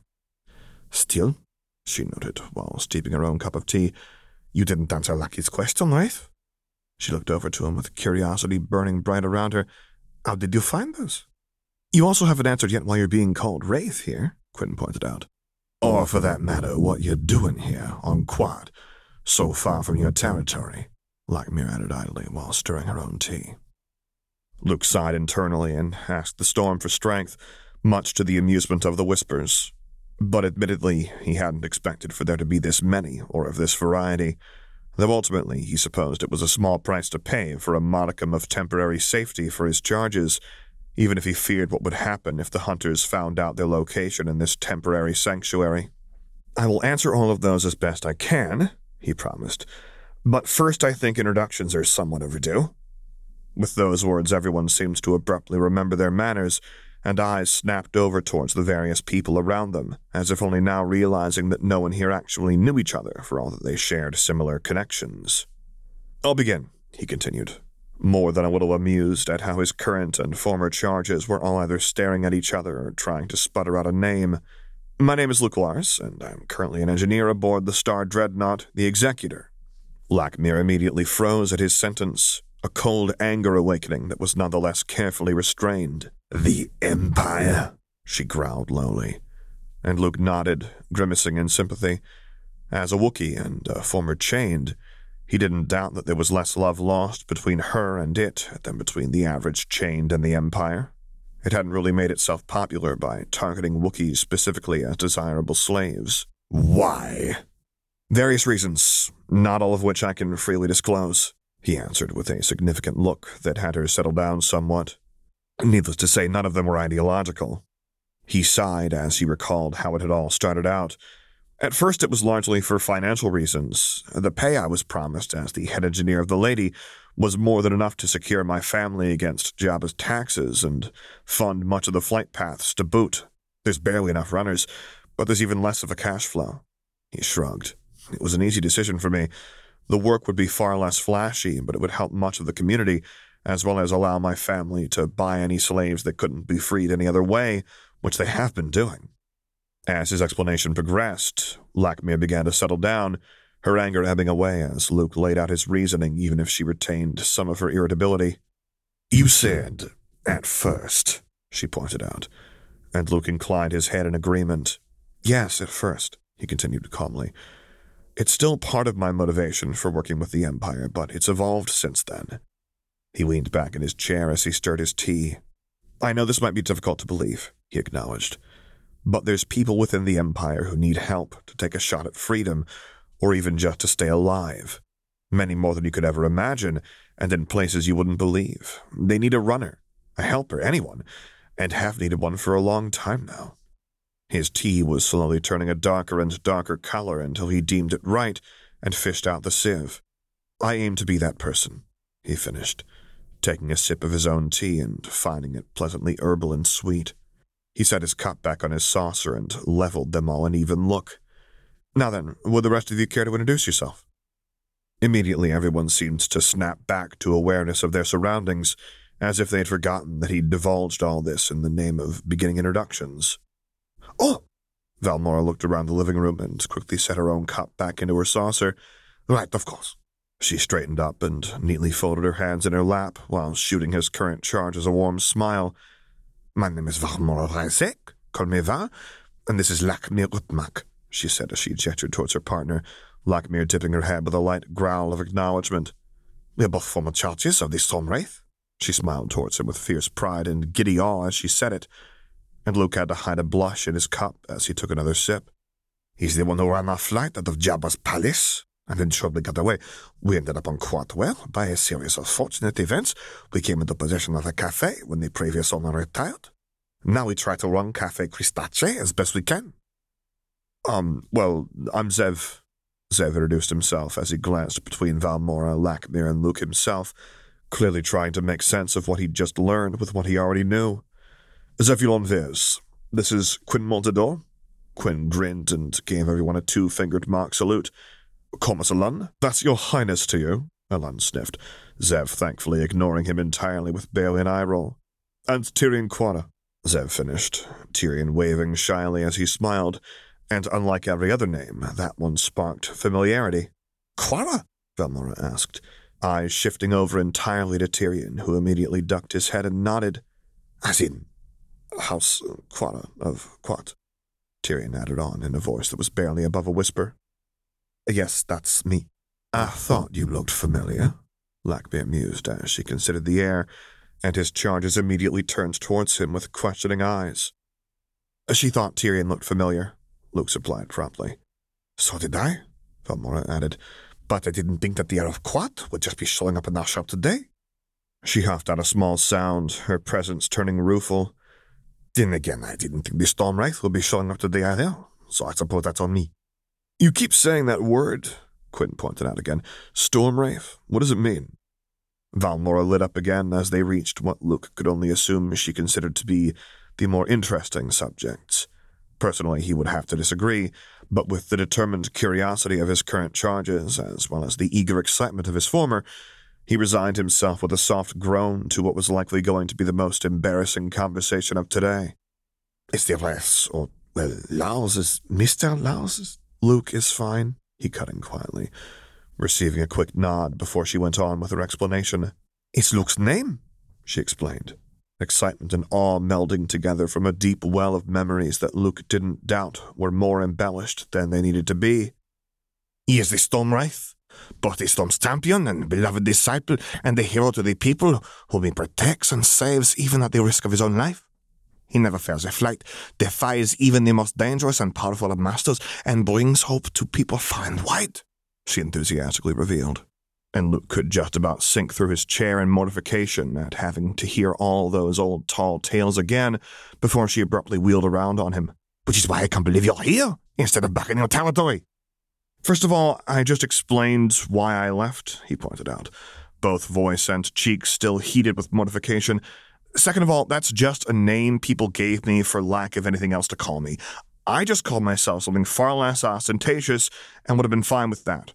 Third of all, half of that is lies, and the other half is twisted entirely out of any context it had. You summoned a storm of mythic proportions when guiding us through a flight that killed 2 of the squads sent after us, and yet it never even touched us as long as we were with you," Valmora retorted. "I prayed to the storm for aid. I summoned nothing," he corrected firmly, because that was dangerous. He may be on general good terms with the storm, and it may watch out for him, but presuming you had any kind of control over it was the height of hubris and a good way to find your mind maddened and have your life story finish with the sentence, "And then they ran screaming into the desert during a storm, never to be seen again." He shivered slightly when a hint of ozone tickled his nose, while the phantom sensation of grit and salt in the back of his throat caused him to swallow, something heavy and ancient letting him know that his patron was taking his request for assistance and concealment throughout the flight very seriously. "No one controls the storm," he added lowly, and Valmora seemed to sense something similar as she shivered as well, a sense of unease sweeping through the room. She nodded slowly, but her eyes said she was far from done. "But it answered when you prayed," she countered quietly, and he couldn't deny that. "It answered, and we walked through the heart of a sandstorm that killed dozens of people, never being touched by it even as the sand could have stripped the skin off our bones with ease, and stolen the very air out of our lungs, because you were there." There was awe in her eyes, awe and reverence, and he had to look away. "Just because it answered my prayers doesn't mean I'm its champion," he retorted, tracing the patterns of his prosthesis as it told the story of a runner. "It's the patron of runners, those seeking freedom, travelers, and exiles alike. It could have been any number of things that persuaded it to answer and aid, or something entirely else." The star paths on the back of his hand shimmered in the afternoon light that streamed in through the windows. "It's unwise to pretend to know the reasoning of the storm in any case," he finished quietly. "Perhaps," Lakmir agreed, having been quiet up until now, but thoughtful the entire time. "But the gods do not answer prayers lightly, and they certainly do not do so in a manner that goes down in myths for just anyone." Red eyes caught his own as a deep knowledge, tinged with the amused wisdom from ages of living, flowed around her, like silk billowing in the wind. "Only those favored few can elicit such a dramatic response." He swallowed and shook his head, wanting to refute it again, but was cut short when a soft sound came from the couch his charges were clustered on, realization and no small measure of trepidation blooming large and bright in barely a moment. "So you're saying that storm," Zev stammered, pale as a sheet, "on the island?" Valmora raised an eyebrow, shooting Luke a significant look before nodding towards his charges. "Probably. There's a reason he's called the Storm, right? I could tell you dozens of stories in which slaves made miraculous escapes into sudden sandstorms because they were with him. And that's only scratching the surface. There's a whole mythos surrounding him with dozens upon dozens of stories." "Most of which are lies," he reminded her. "So the stories of your treating with the great and earning respect from lesser and greater alike aren't true?" she asked, and damn it, that wasn't playing fair. "That's what runners do," he protested. "That's not any kind of heroic feat. We're supposed to be the mediators between communities and the messengers of the storm." "And what about the stories of you being desert-touched, of you entering the lair of the great sage of the Kashmir Mountains and leaving unharmed with new knowledge and an ally made?" she pointed out. "You're saying that's just what runners do, too." He glared at her, receiving only a sunny smile in return. Suns and sand, this wasn't going to end well for him, a fact that became especially clear to him once he registered the laser focus of his current charges as they hung on to every word, captivated by the tall tales that really weren't as grand as they seemed when seen up close. He sighed and looked pointedly away, confirming and denying nothing. Unfortunately, that had about as much effect as he expected it to have. "I knew it!" Valmora cheered as she pumped a fist into the air, while Lakmir proved herself to be no help whatsoever as she merely sighed fondly. "Suns and sand," he groaned as he buried his head in his hands. This wasn't going his way in the slightest. "I distinctly remember you fighting off more than your fair share of opponents during our flight, too," Lakmir added on innocently, and Luke shot her a look of abject betrayal. She was supposed to be the long-lived, seen-it-all reasonable one here. "That's right," Valmora exclaimed. "Didn't you fight like 6 people all at once at one point?" Wait, what?" Zev suddenly exclaimed, head snapping over to him. "You did what?" "It's not that impressive," he insisted, not about to let this whole thing pass unchecked and give any of his charges the wrong impression. He wasn't some legendary hero, he was just a runner, and as mortal and fallible as one too. The moment anyone started expecting him to be anything other than that, or worse, more than that, disappointment and tragedy was bound to happen. "It kinda is, sir," Quinn countered, before turning towards Valmora with eager eyes. "Were they armed, too?" "They were Jabba's best," she insisted with a grin. "Full body armor, some of the best weapons on Tatooine, and the Wraith took them all on with nothing more than a knife, a tether, and some darts." "All of which were coated in a lethal poison?" he interrupted tactily. "Anyone could have killed someone with them, never mind the advantage of terrain and movement." "And he was fighting them while we were cornered in a cave," Valmora continued excitedly, completely ignoring the interruption. "We all thought we were done for, but then the Wraith just said, 'Leave.'"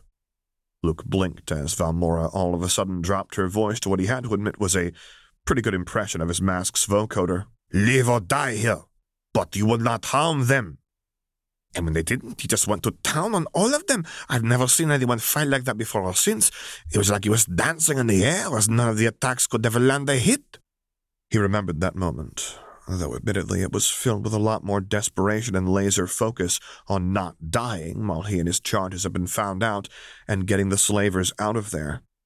He'd never have suspected that his desperate strikes and leaps could have ever been described as dancing, though. "Whoa," Zev breathed, glancing over to Luke with something akin to a kind of awe, while Tyrion squeaked out a noise and excitement. "How did it end?" the heir asked breathlessly. "Spectacularly glorious," Valmora asserted grandly. "He killed 4 of them, but let the other 2 retreat. Once they realized they were outmatched, they ran for their lives, back into the raging storm, away from the flashing steel and tether of the Wraith. It didn't do them much good, though. Without the protection of the Wraith, like we had, the sandstorm outside swallowed them whole, never to be seen again." He rubbed his forehead. Of all the aggrandizing, "They fled, and I was too exhausted to give chase," he corrected. "Nor could I abandon my charges, not after we'd been discovered once already. It wasn't spectacular, it wasn't glorious, it was survival." "You sure wouldn't have guessed it from how you looked right after, standing over those bodies as the rest fled from you like you were an avenging son yourself," she returned. "Son's life, I think that was the moment more than anything made us believe we would get out of there alive and whole." She sighed as she sank back in her chair, smiling lightly. "For all that you insist that you aren't what the stories say you are, you sure worked hard that day not to prove a single one of them wrong." "You were my charges," he replied, not knowing what else to say. "You know the vows of a runner to their charges as well as I do, which is why no one had made them to us before," Lakmir growled quietly, memories thick in the air. "No one, except for you." "She's right," Valmora agreed. "No one would have made those vows to slaves held in the palace itself. Nobody meant that their runner would have to risk their life on a suicide mission that had no hope of succeeding. No runner would take us. Everyone in the palace knew that the only way we were getting out of there is if we were sold or dead." She breathed deeply, suddenly catching and holding his gaze as wonder grew up around her. "Until suddenly, there was a new runner on the flight paths," she continued, voice quiet and filled with nostalgic wonder. "And with that new runner, everything that was impossible was suddenly happening, with no one in power being able to do a single thing about it." She grinned incredulously and shook her head. "Until suddenly, even we were free. Long after everyone had given up on us, suddenly we were free. She leaned forward and held his gaze. Until suddenly, you. That still doesn't make me a champion, he said quietly, swirling the tea in his cup, discomforted by the whole situation and yet finding himself reluctant to crash that tenacious hope. Or anything more than a runner. I do my job, and do it well, I'll admit to that much, but there's honestly nothing more to it. Except that the gods and their creatures alike heed your words, Lakmir continued idly. Except that you've proven yourself to be capable of feats previously considered impossible.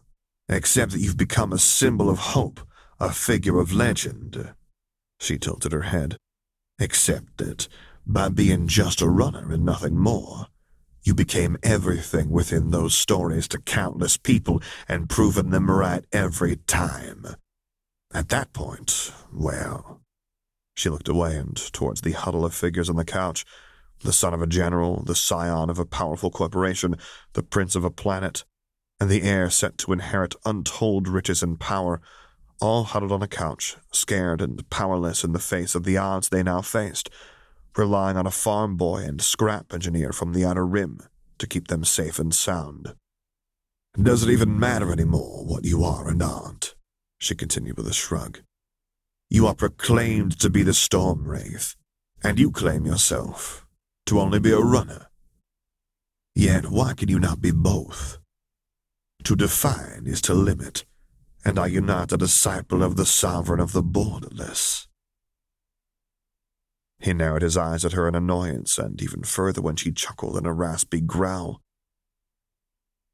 I'd forgotten how unfair those 2 centuries of accumulated wisdom of yours can be, he groused. And Lakmir barked out a laugh. You have your own kind of wisdom, Wraith, she replied with mischief dancing around her. This is mine.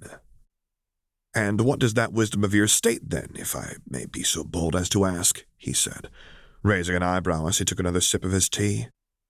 Let go of that which you can't control, Lakmir told him promptly.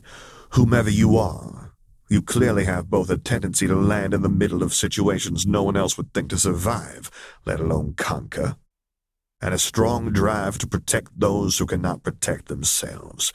If you keep on the path you are, champion of the storm or not, you will be a champion of the people. There is little you can do to avoid that, except to stop your activities altogether. She laughed out a rasping growl. But I don't see you doing that any time soon. Do you? He hummed thoughtfully as he swallowed down his tea. There was an annoying kind of logic to Lakmir's words that, while not burdened with the near-hero worship of Valmora, still held a certain degree of respect, although filtered through the lens of an age lived. He knew he couldn't stop any kind of rumor mill once it got going, but this felt different somehow, as if it were especially egregious for people to assign some kind of legendary status to him when he was just Luke, and nothing more. Sure, he had earned plenty of names on his own merit over the years, the latest being the Lady's Son and Vader's Home, but the name the Storm Wraith felt different somehow, like it wasn't a name so much as a title, and one that came with heavy expectations he hadn't chosen to boot, but as much as he disliked it, Lakmir was right. He couldn't stop this, or rather the only way he could stop this was to stop acting as a runner altogether, and if recent events in the last 2 months had proven anything, he was patently incapable of that, even when he tried to be something other than a runner, which meant that, like it or not, people would keep telling those tall tales about him, at least as far as his experiences went. If nothing else, he could hope that they would tire of it sooner rather than later. Sighing in defeat, he sank back into his chair, glaring at Lakmir while she was looking far too pleased with herself. You're right, he admitted begrudgingly, to which Lakmir barked out a laugh that was just a tad too loud. I still don't like it, though. No, I didn't think you would, she agreed, still sounding far too amused by it all. But it's best not to fight the currents when it comes to these kinds of affairs. Currents? He repeated, unfamiliar with the Shriwuk word. The flow of moving water, she defined promptly, and yes, that made more sense. It was bad sense to get into the path of a flash flood in the rainy season after all. I resent how much sense that makes, he informed her promptly, eliciting a loud, growling laugh. But fine. I'll try to follow that advice and hope that this all doesn't get wildly out of hand. What advice? Quinn asked as he glanced between him and Blackmere like someone watching a sparring match. What just happened? Lucky basically advised the way to just let us be while telling stories about him, since he can't exactly stop the Roma mill beyond stopping his activities altogether. Valmora promptly summed up, much to his consternation. He really wasn't getting any kind of sympathy here, was he? So does that mean we're getting more stories? Tyrion asked, more than a little excited, and Luke nearly smacked himself. May I remind everyone here that we're in the middle of a flight? He stated while rubbing his face. There's hunters on our tail, and we still have yet to secure a good route to the city center that won't be crawling with them, waiting to ambush us. Oh, that'll be the easy part, Valmora waved off. We'll just use the underground railway and drop you off right in the center. He blinked as he parsed that sentence. I'm sorry, he said. The underground what? Isn't that unsafe? Tyrion immediately piped up instead, not confused in the slightest, but definitely more concerned than anything, fidgeting with the hem of his wrap in a sure sign of his worry. Does that even work? I heard that the majority of it is unstable and is in danger of collapse whenever survey teams still go down there. I second Luke, Zev immediately piped up, looking more than a little spooked. The underground what? The underground railway, Valmora continued, growing more excited as she talked. It's a holdover from when the city was ancient ages ago. Before Hovertech became what it is today, the ancient people transported both goods and themselves throughout the city using a vast underground railway system. There were even markets and event centers of the city built down there, and a lot of the city's wilder population still use them to this day, even if they've dilapidated a bit over time, she admitted sheepishly before shaking it off, rapidly regaining her excitement. That's not the most important part, though, she insisted. The most important part is that it's still down there and still connects more to the city, with not that many regular people still knowing about it. It's mostly used these days for smuggling, discreet traveling, and, well, something akin to flights. Now that piqued his attention. If those hunters aren't from around here, I doubt they even know about it, and even if they do, their railways are a maze, with very few people knowing the whole layout. It's easy to get lost and turned around in there, but there are still people who know how to use them for transport. That was definitely a better idea than he'd had of simply crossing through the city itself anyway, considering it took them a not insignificant amount of time to even get this far out. He didn't doubt that walking the way back would have them arrive somewhere past midnight, with the care that they might have to take while traveling. Where would the nearest access point be to the railway? They would need to plan carefully for that kind of approach.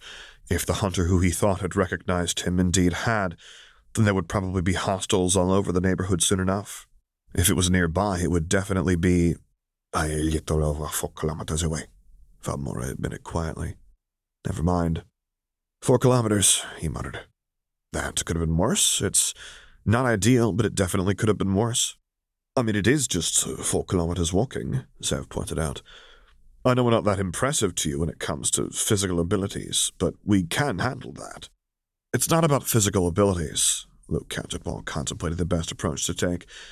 It's about the fact that it's 4 kilometers we'll have to navigate through a crowded city while remaining largely undetected. That's not nothing, even if there's alternative routes that are less obvious, like the rooftops. There is, Valmora supplied, even as her confidence wavered. I think, but I'm not sure how easy it'll be to traverse. Fair enough, they'd get there when they get there then, which, with any luck at all, would be right this next second before anything else happened. Then I suggest we check our options now and see if there's any way to get it done, he suggested, moving to get up out of his chair only to be met with long, disappointed whines. But, sir, Quinn whined, the stories, come on, please, he begged, setting up his eyes as large as he could. Just 10 minutes. He couldn't believe this. Quinn, we're... Please, sir, Tyrion joined in, eyes wide and pleading. Tyrion, he sighed, rubbing his temples. Please? Zev asked quietly, and Luke stared at his friend in abject betrayal, nearly missing how Quinn shot Alana a quick but nasty glare, shooting his own at Quinn in turn, because, oh no, he wasn't. He only found himself faced with Alun, who rolled his eyes, sighed, and gave him an equally pleading face. Now faced with 4 sets of pleading eyes and his resolve quickly crumbling, he almost considered looking behind him for support from his former charges, but just as quickly dismissed the thought when he felt the deep, deep amusement coming from both of them, the traitors. He sighed deeply and rubbed his temples, feeling a headache start to grow. He really shouldn't indulge this. "Guys," he tried one final time, but his charges weren't about to cooperate. "Please," they all pleaded one final time, eyes wide and demeanors fully open with, yes, more than a couple of deceptive behaviors, but also exhaustion, hope, lingering fear, slight stings of pain and strain, and he sighed. "Damn it." 10 more minutes, he ordered flatly, crossing his arms and giving them all a stern look. "By then I expect you all to have finished your tea, and any of those tall tales you're about to give me a splitting headache with." The cheer that went up was a bit much in his opinion, but the joy and excitement was so genuine that he couldn't help the small smile that crossed his face, even as he reluctantly sat back down in his chair. "You're soft for them," Lackmere noted with a snort as Valmora eagerly geared up to tell them all about some grand tale of his that he was certain was going to be at least 60% embellished by volume.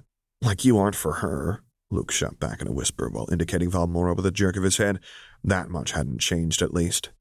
"Point taken, Wraith," she admitted with a dip of her head, before turning to watch as the tall tale began. Sighing, he took a sip from his own tea as he resigned himself to his fate. "Okay," Valmora said excitedly. "I can look at 10 minutes easily." She settled in, and so did his charges as Valmora began her story. "So Lucky and I met the Stormwraith one day when, against all odds, a stranger snuck into the slave quarters of the palace late at night.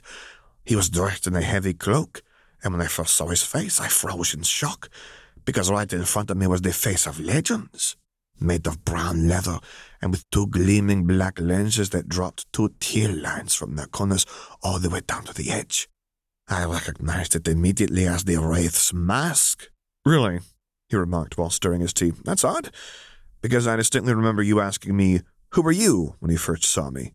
His charges quickly shushed him, and Luke couldn't help but be amused as he obligingly fell silent. She shot him a pouting look before rolling her eyes. "Okay, fine.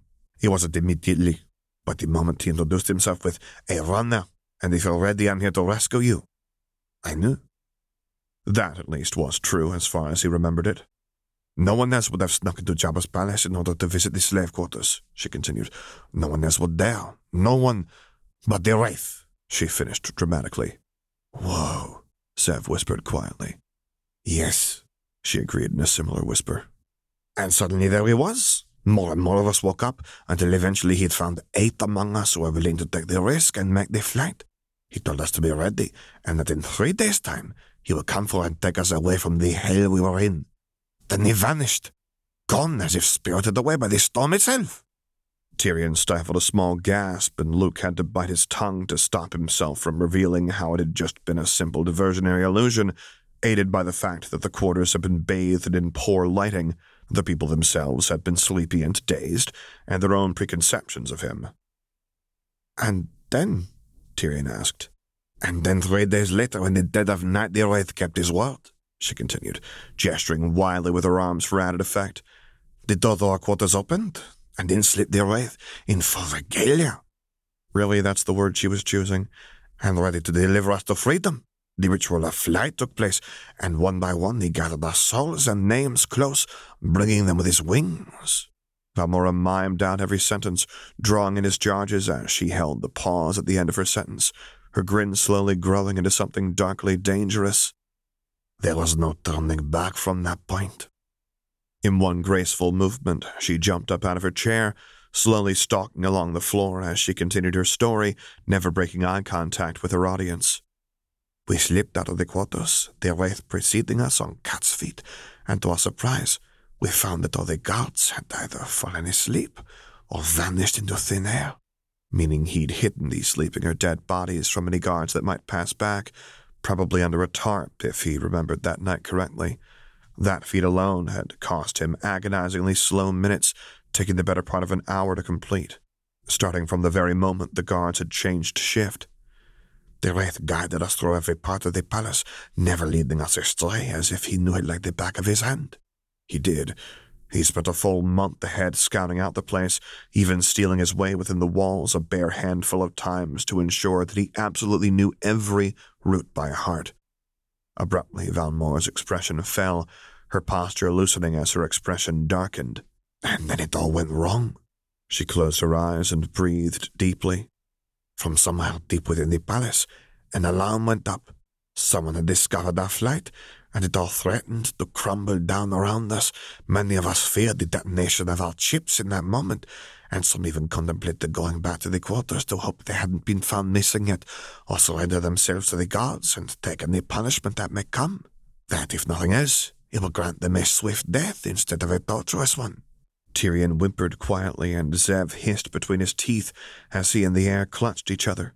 Quinn cursing under his breath, and even Alun's face having gone stony.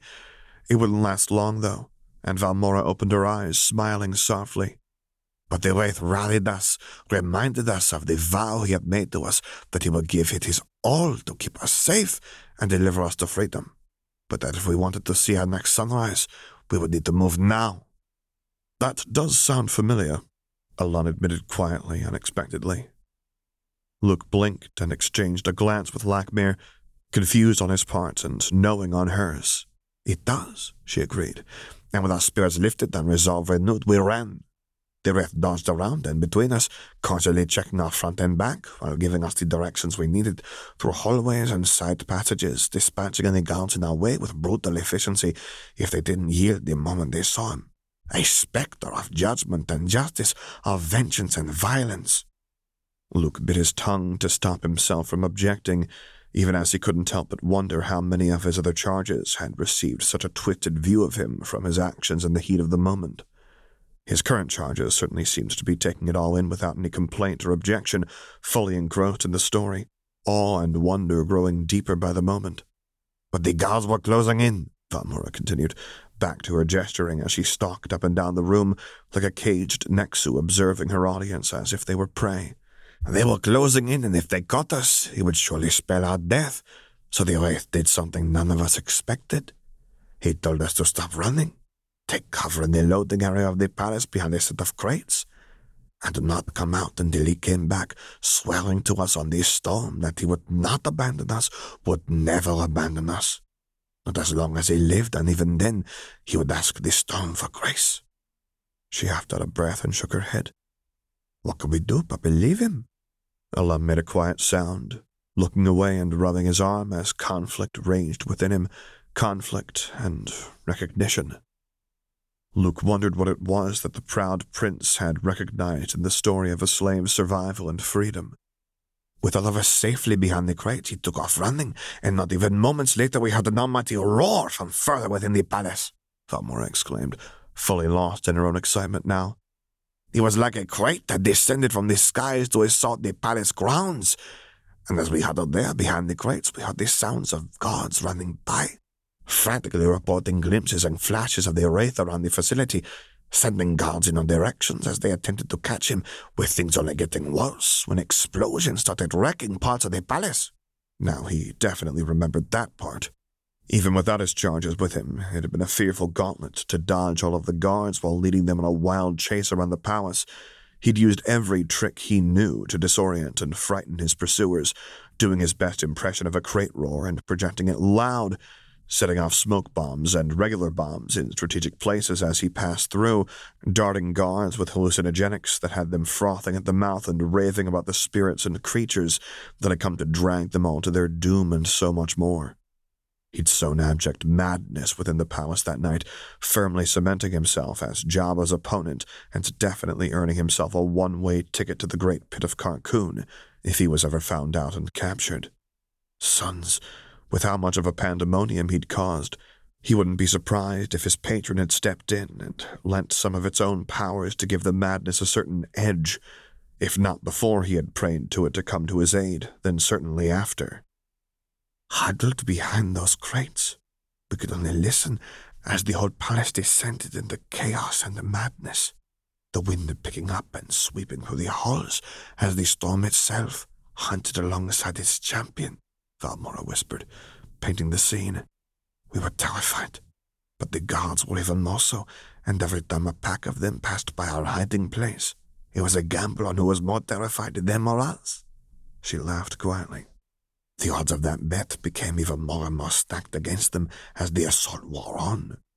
And by the time the storm wraith came to retrieve us, the palace was a howling, squirming cesspit of madness and terror, under the gaze of the indifferent stars.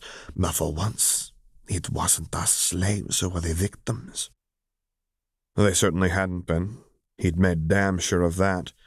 And for months afterwards, all anyone had been able to talk about were the tales of terror the guards had shakily told in the taverns the day after, the events growing wilder and more out of control with the addition of alcohol into the frenzied memories, rendering that night something out of a horror story told around a fire.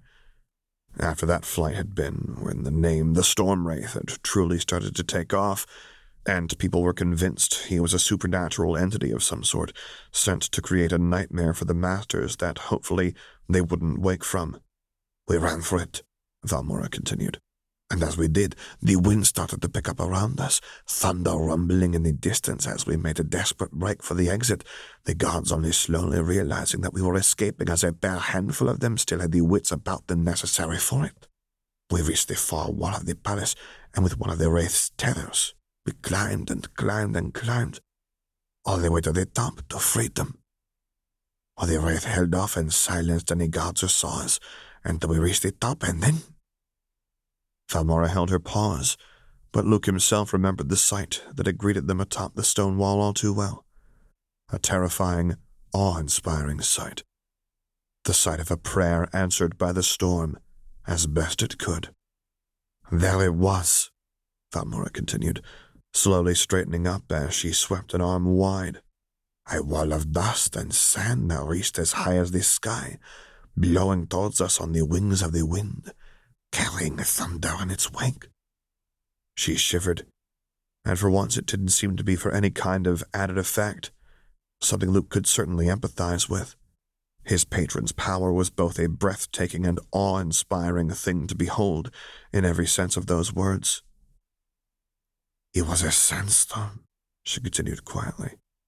"A wall of sheer black against a darkened sky, blotting out any stars or moons. Nothing but an endless void coming up to greet us." She looked up with eyes full of memories and something deeper than mere entertainment of a story. "And then the Storm Wraith lived up to his name." He remembered. His patron had come to his aid, and who was he to refuse it? For all that his patron was powerful and dangerous, they had a pact that could neither be bent nor broken, but it was a pact that called for trust. Trust and something even more terrifying. Faith. Ozone pricked at his nose, and Luke closed his eyes for a moment, allowing the memory to come to the foreground. "What did he do?" Quinn asked quietly.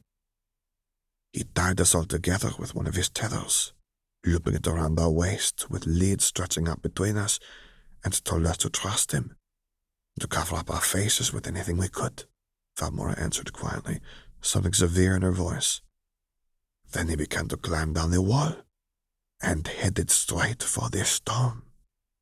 Several stifled sounds of surprise went up, but Luke paid them no attention as he'd remembered exactly what had happened. He'd asked the storm for aid, and there, against the tide of a mountain and just above the palace of misery and death, he'd seen the results of it. The storm had answered, and in a split-second thought that he still didn't quite know how to explain, he'd known that he would have to trust it. So he had. "We were terrified," Valmora recalled. "But it was a choice to either follow the Wraith, or allow ourselves to be brought back to the place that had held us prisoner for so long." She laughed bitterly. "With that choice to be made, even death by way of the sandstorm seemed preferable." She stepped closer, her feet softly treading on the floor. "But we didn't die. None of us did." Of course not. He would protect his charges to the very last breath. But that was a vow made to the storm. Patron of all those seeking freedom, one could no more ask the storm to break it than for its winds to blow gently. It simply wasn't in its nature. We stumbled down this side of the mountain into the valley below, all the while as the blackened wall of sky approached us with terrifying speed. We could hear our pursuers closing in behind us, and when I looked back, I remember seeing their dark figures standing on the ledge we had just escaped from, yelling and waving their arms. Though whether it had been towards us or the approaching doom, I didn't know. Neither did Luke, though from the sheer terror and rage that he had felt behind him, he could guess that it was both. They had been thoroughly humiliated and beaten only moments earlier. To suddenly see a wall of death approaching in the middle of the night, with nothing but the fortress below you to stand between it, its apocalyptic fury, and you. He could imagine how that would inspire fear if you found yourself on the wrong side of his patron.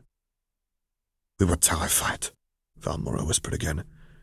I don't think we ever really stopped being until, well, you'll see. She breathed in deeply. You know, she said quietly, until you stood in front of a wall of pitch-black clouds that stretched as high and wide as you could see, sweeping across the ground and engulfing everything within its path while lightning flashed inside, the wind roaring in your ears. You haven't really experienced what it means to be afraid, to feel small. She swallowed. To feel insignificant. The power of the storm. The rage of it. It wasn't for the faint of heart. Luke could admit that much. The storm demanded equal amounts of courage and respect when treating with it. And Luke wasn't sure if he managed it every time, but that time he'd gotten it right. The storm swept in, and the world went dark, Valmora continued quietly. It roared around us, howling and screaming, and the sand lashed up against us. There was no light save for the terrible flashes of lightning. There was nothing but the storm.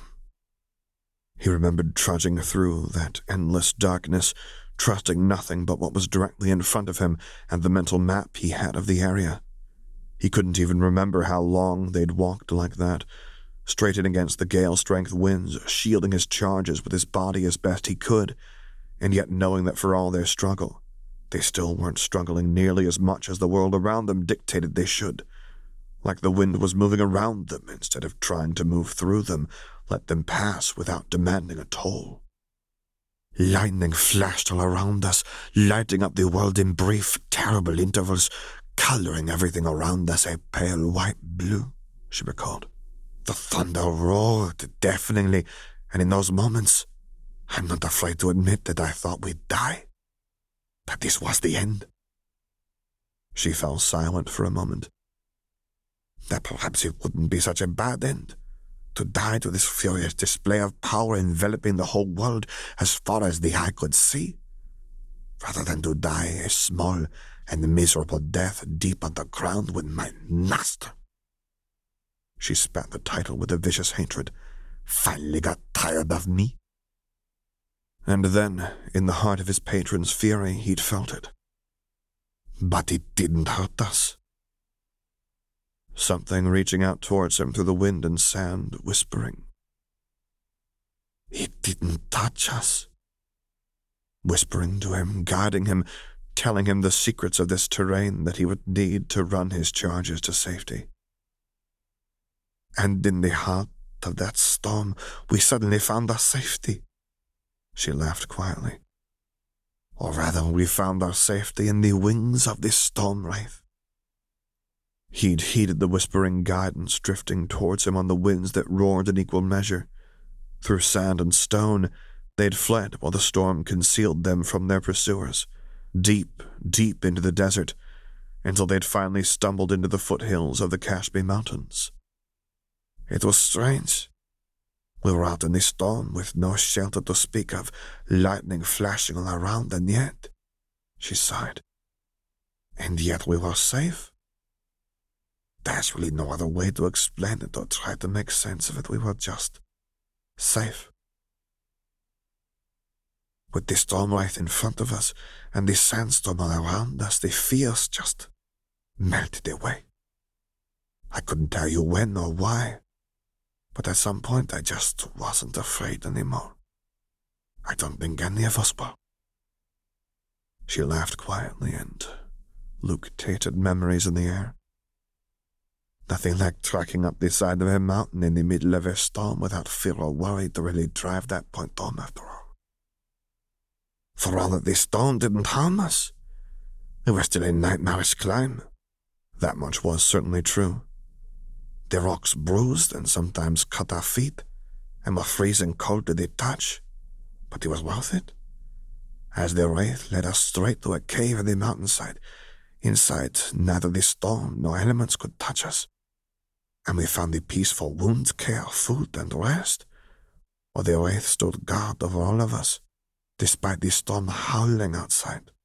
It hadn't been easy to stretch the food stores he'd had on him amongst 8 people for the night, and he remembered going without himself to let his charges eat. Not that he really needed it.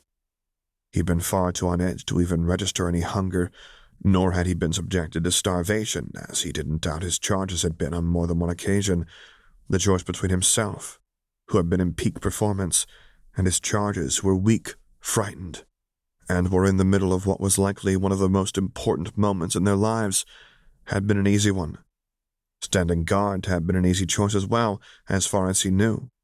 Only one of them had been able to sleep through the day to prepare for the flight that evening. We had a few hours of peace and recovery, but then like a nightmare, voices could be heard outside the cave, closing into the storm.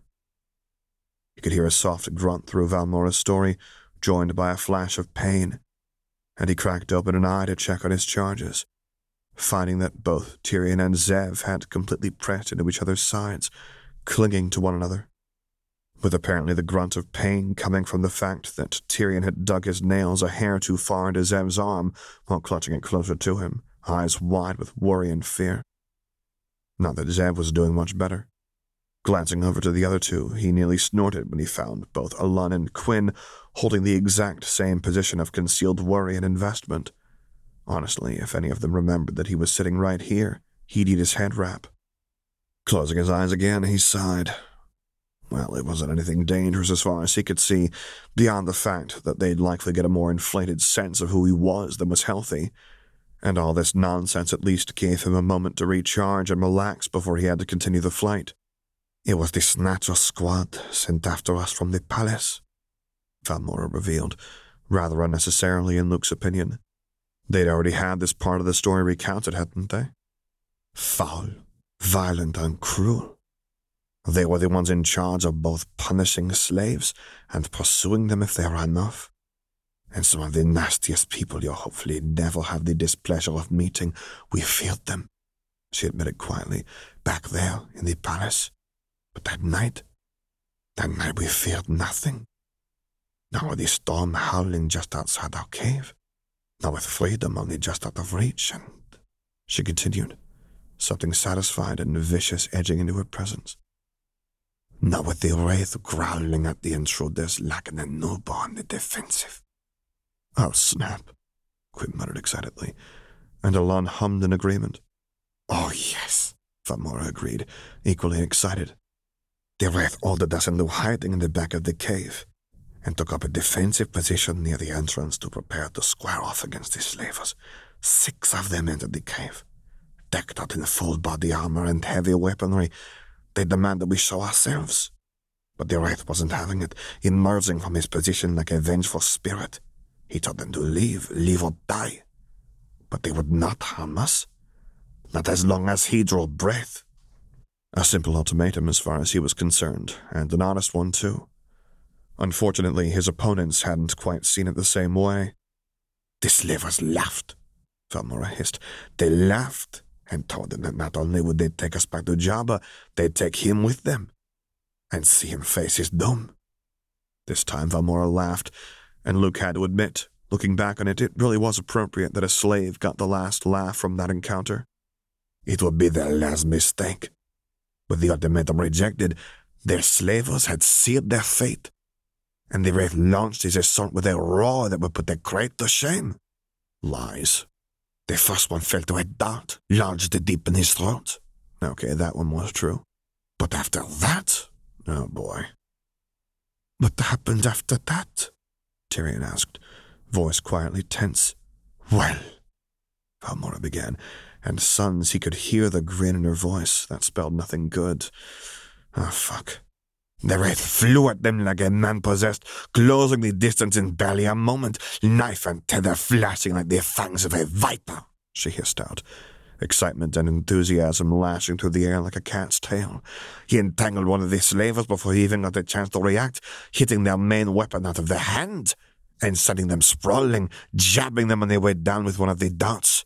The others tried to react, but the wraith was dodging and weaving around and over them like he was dancing on air, and the third fell as the wraith forced up their own weapon to under their chin and pulled the trigger. Zev hissed sharply, and if his eyes weren't closed, Luke would have rolled them. It had been efficient, and taken another one of the fighters out of the fray in a split second. That was nothing to hiss at, even if Valmora's dramatization was rather over the top. But there were still 3 other slavers, and one of them had the luck to grab the wraith by the arm that he held his knife in, twisting it and forcing a wrestle for dominance, while the other 2 gathered to gang up on him, Valmora continued, voice dropping to something tense and dangerous, Tyrion gasping in dismay while Quinn cursed under his breath, with even Alun grunting in alarm. The wraith wasn't so easily beaten, though, and as one of the other slavers took aim, he wrenched his opponent around, using his own weight against him to knock him into the other slaver and send them all sprawling, knocking his mask loose in their fall. Damn it, Alun hissed, and Luke briefly cracked open an eye in surprise at the vehemence and sincerity of the concern behind it. Pale-faced and tense, Alun didn't exactly paint the picture of a detached aristocrat like he usually did. Was the proud prince really that invested in this? It was looking bad, Valmora agreed, but one must never underestimate their wraith, unlike what one of the slavers did. As he crowed in the victory that they had in now, and that he would pay for everything he did, with his head hanging on the gates of the palace as a warning for everyone to know their place. Bastard, Quinn spat, and there was a general rumble of agreement under the rest. But just as he was about to make good on his threats, something shifted in the air, and the wraith let out an almighty roar of furious defiance. Valmora exclaimed triumphantly, lunging forward faster than a lightning strike. He knocked all the other slavers off balance, and with bared fangs and crushing force, he sank his teeth into the slaver's neck. Holy shit, Zev whispered, something not quite like fear and not quite like awe spilling out of him. Yes, Valmora said, nearly sang in satisfaction. His teeth sank in deep around the man's windpipe and jugular, and a deep silence fell over the cave, save for the panicked, goggling gasps of the slaver and the growling of the wraith as he sunk his teeth ever deeper, tearing through skin and flesh alike. Cracking open an eye again, Luke wasn't even surprised to see her let go, almost trilling in gratification.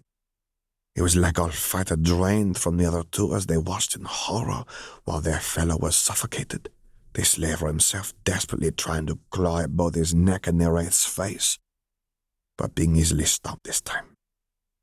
Slowly, like he had all the time in the world, the wraith rose to his feet, slaver still hanging from his mouth by the neck. Holy fucking shit, Quinn whispered, sounding like he very much agreed with Zev. It was like a spell had been cast over everyone in the cave, with the wraith as the focal center, Valmora recounted, seeming positively giddy as she recounted this part of the story, and Luke had to wonder how much catharsis she'd derived from this moment alone after her years of slavery.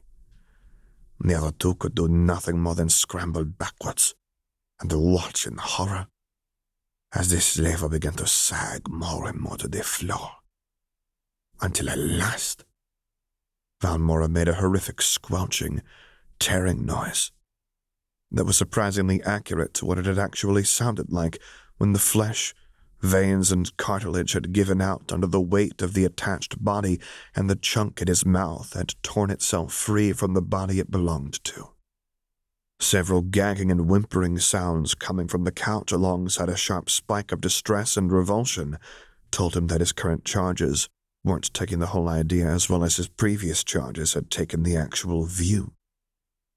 The body dropped with a gaping hole in its neck, and dripping sounds could be heard around the growling of the wraith, she revealed giddily, and for the first time in the whole encounter, the remaining slavers were deeply and truly afraid. She sniffed, as well they should be. And when the wraith finally spit out the gob of flesh with a snarl, and they stepped towards the terrified remains of the 6-man snatcher squad, their nerves gave out for good, sending them running and screaming out into the howling storm outside, never to be seen again by either friend or foe. "Sweet force," Quinn whispered, and Tyrion whimpered in agreement. The wraith never even so much as faltered, simply picking up his mask and placing it back over his face, never showing it to us in the process. The only indication of what had just happened being the large streaks of blood running down his chin and over his chest. And really the miming of the blood trails that had stained his gear was a bit much, though he supposed that since it had eventually broken the resolve of the last 2 slavers, he should be grateful. She quickly calmed down after that, thankfully, and smiled softly. That, and 2 fierce, glaring eyes that burned with spirit fire. It still sounded so unbelievable any time someone told him that, and yet Biggs and his aunt and uncle had often told him the same. He'd seen it in his own reflection, and his fellow runners had eyes that, well, it sounded unbelievable, but apparently there was something to it. And even after all that, all of it, do you know what his first words were after he'd called us out of hiding? "No," Zev answered hesitantly. "Is everyone all right?" Valmora quoted, imitating his vocoder's voice pretty well once again. He didn't even comment once on his own victory. All you wanted to know was if we, who hadn't even had to fight for a moment, were all right. "That does sound like, sir," Tyrion agreed quietly. "We camped out the rest of the storm in that cave," Valmora continued, much quieter than before. "And once it settled in the morning the next day, we continued on our flight with no other major issues. Not even 2 weeks later, we had our freedom rights. And 3 days after that, we were on a ship to the Gore, leaving Tatooine far behind us." She sighed happily. "But that night, that terrifying, wondrous, awe-inspiring, impossible night, I will never forget. Nor could I ever forget this storm wraith. Not after that." "Whoa," Quinn breathed quietly, awe and astonishment deep within both his voice and his presence. "That's... whoa." "Yeah," Zev agreed, just as quiet. "And you're telling me that there's just even more of these stories?" "Wait." Luke promptly opened one eye and leveled it at Zev. He didn't think he liked where that train of inquiry was heading. "Hundreds," Valmora agreed enthusiastically. "Everything from flights to how he regularly outsmarted the masters, or how he served as the disciple of both the storm and the desert, to how he interacts with their emissaries as the storm's champion." "Are there any good ones?" Alun promptly asked. "And okay, that wasn't the deal." "I believe," he said pointedly, still not opening his eyes all the way, but not needing to in order to hear the startled yelps and curses, as well as Lakmir's growling laugh filled with amusement, "that I said you had 10 minutes. He finally opened his eyes to see a quintet of startled eyes staring back at him, as well as one pair of very amused red Wookiee ones. "And I do believe that this one story has already far exceeded those 10 minutes. "But, sir," Quinn tried, and Luke definitely didn't miss how his charge was looking at him with somewhat different eyes now, how they all were. He wondered what this new information had done to their perception of him, but discarded it as irrelevant for the immediate moment. "We had an agreement, Quinn," he cut off firmly. "I expect you all to keep to it." "Yes, sir," they mumbled, and Luke would feel guilty if this break in their flight hadn't gone on for long enough already. They needed to make for the underground railway and city center, and soon, before the hunters got wise to how they'd given them the slip. "Not to point out the obvious here," Lakmir interrupted gently, breaking her long silence much like Luke had, "but we will need to guide you all to the underground railway as it's, well, rather hidden. Wouldn't that present ample time for another story while keeping to the agreement?" And now Luke could only stare at the Wookiee in utter betrayal. You traitor, he accused her flatly, while Valmora made a delighted sound of realization. How could you? Lackmere gave him an incredibly flat look in return before pointedly looking over at all the others whose faces were beginning to reflect the confused hope that was blooming up inside of them. Yes, she said, growls taking on a highly sarcastic tone. How could I? That's really unlucky, Valmora exclaimed, happily clapping her hands together as she bounced on her feet. Come on, guys. I'll tell you all about it while we get you guys to the Underground Railway. Wait, really? Tyrion exclaimed, hope and excitement blooming bright and open on his face alongside his other charges, and damn it, that just wasn't playing fair. Yes, really, Valmora said. Come on, get your asses ready to go. You too lucky. A scattering of cheers went up right alongside a Wookiee chuckle, and Luke sighed deeply as he began to get himself ready for the trek, while the others chattered about the tale of his first flight into Jabba's palace and made requests for new ones. This was going to be a longer walk than he thought, he could already tell, but maybe. He looked up towards his charges while readjusting his knife, each of them varying degrees of relaxed, excited, and hopeful. Not necessarily all good things on a flight. A certain member of alertness and wariness was required after that, but... Zev laughed while Quinn made a request for a tale involving the crate, Tyrion quietly but enthusiastically agreeing in a confident voice, and even Alun seeming to be having a somewhat good time. All of them happy, much like his former charges were here, in their own cafe of all places. They'd flourished here, and getting to see that, even if it went against the runner's code, it soothed something in him, something he didn't know needed or even could be soothed. He sighed again. It would be a long walk, but maybe, just maybe, those smiles would be worth it.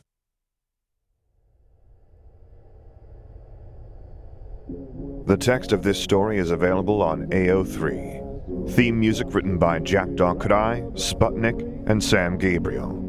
If you would like to commission me to record a story, voiceover, or character, please get in touch with me using the contact information on my website, which is located at samgabrielvo.com. And there you can find other stories that I've read, as well as links to my Patreon page, to which I hope you will consider subscribing to support me, and my Discord server, where I record things live for your enjoyment. And finally, as always, thank you for listening.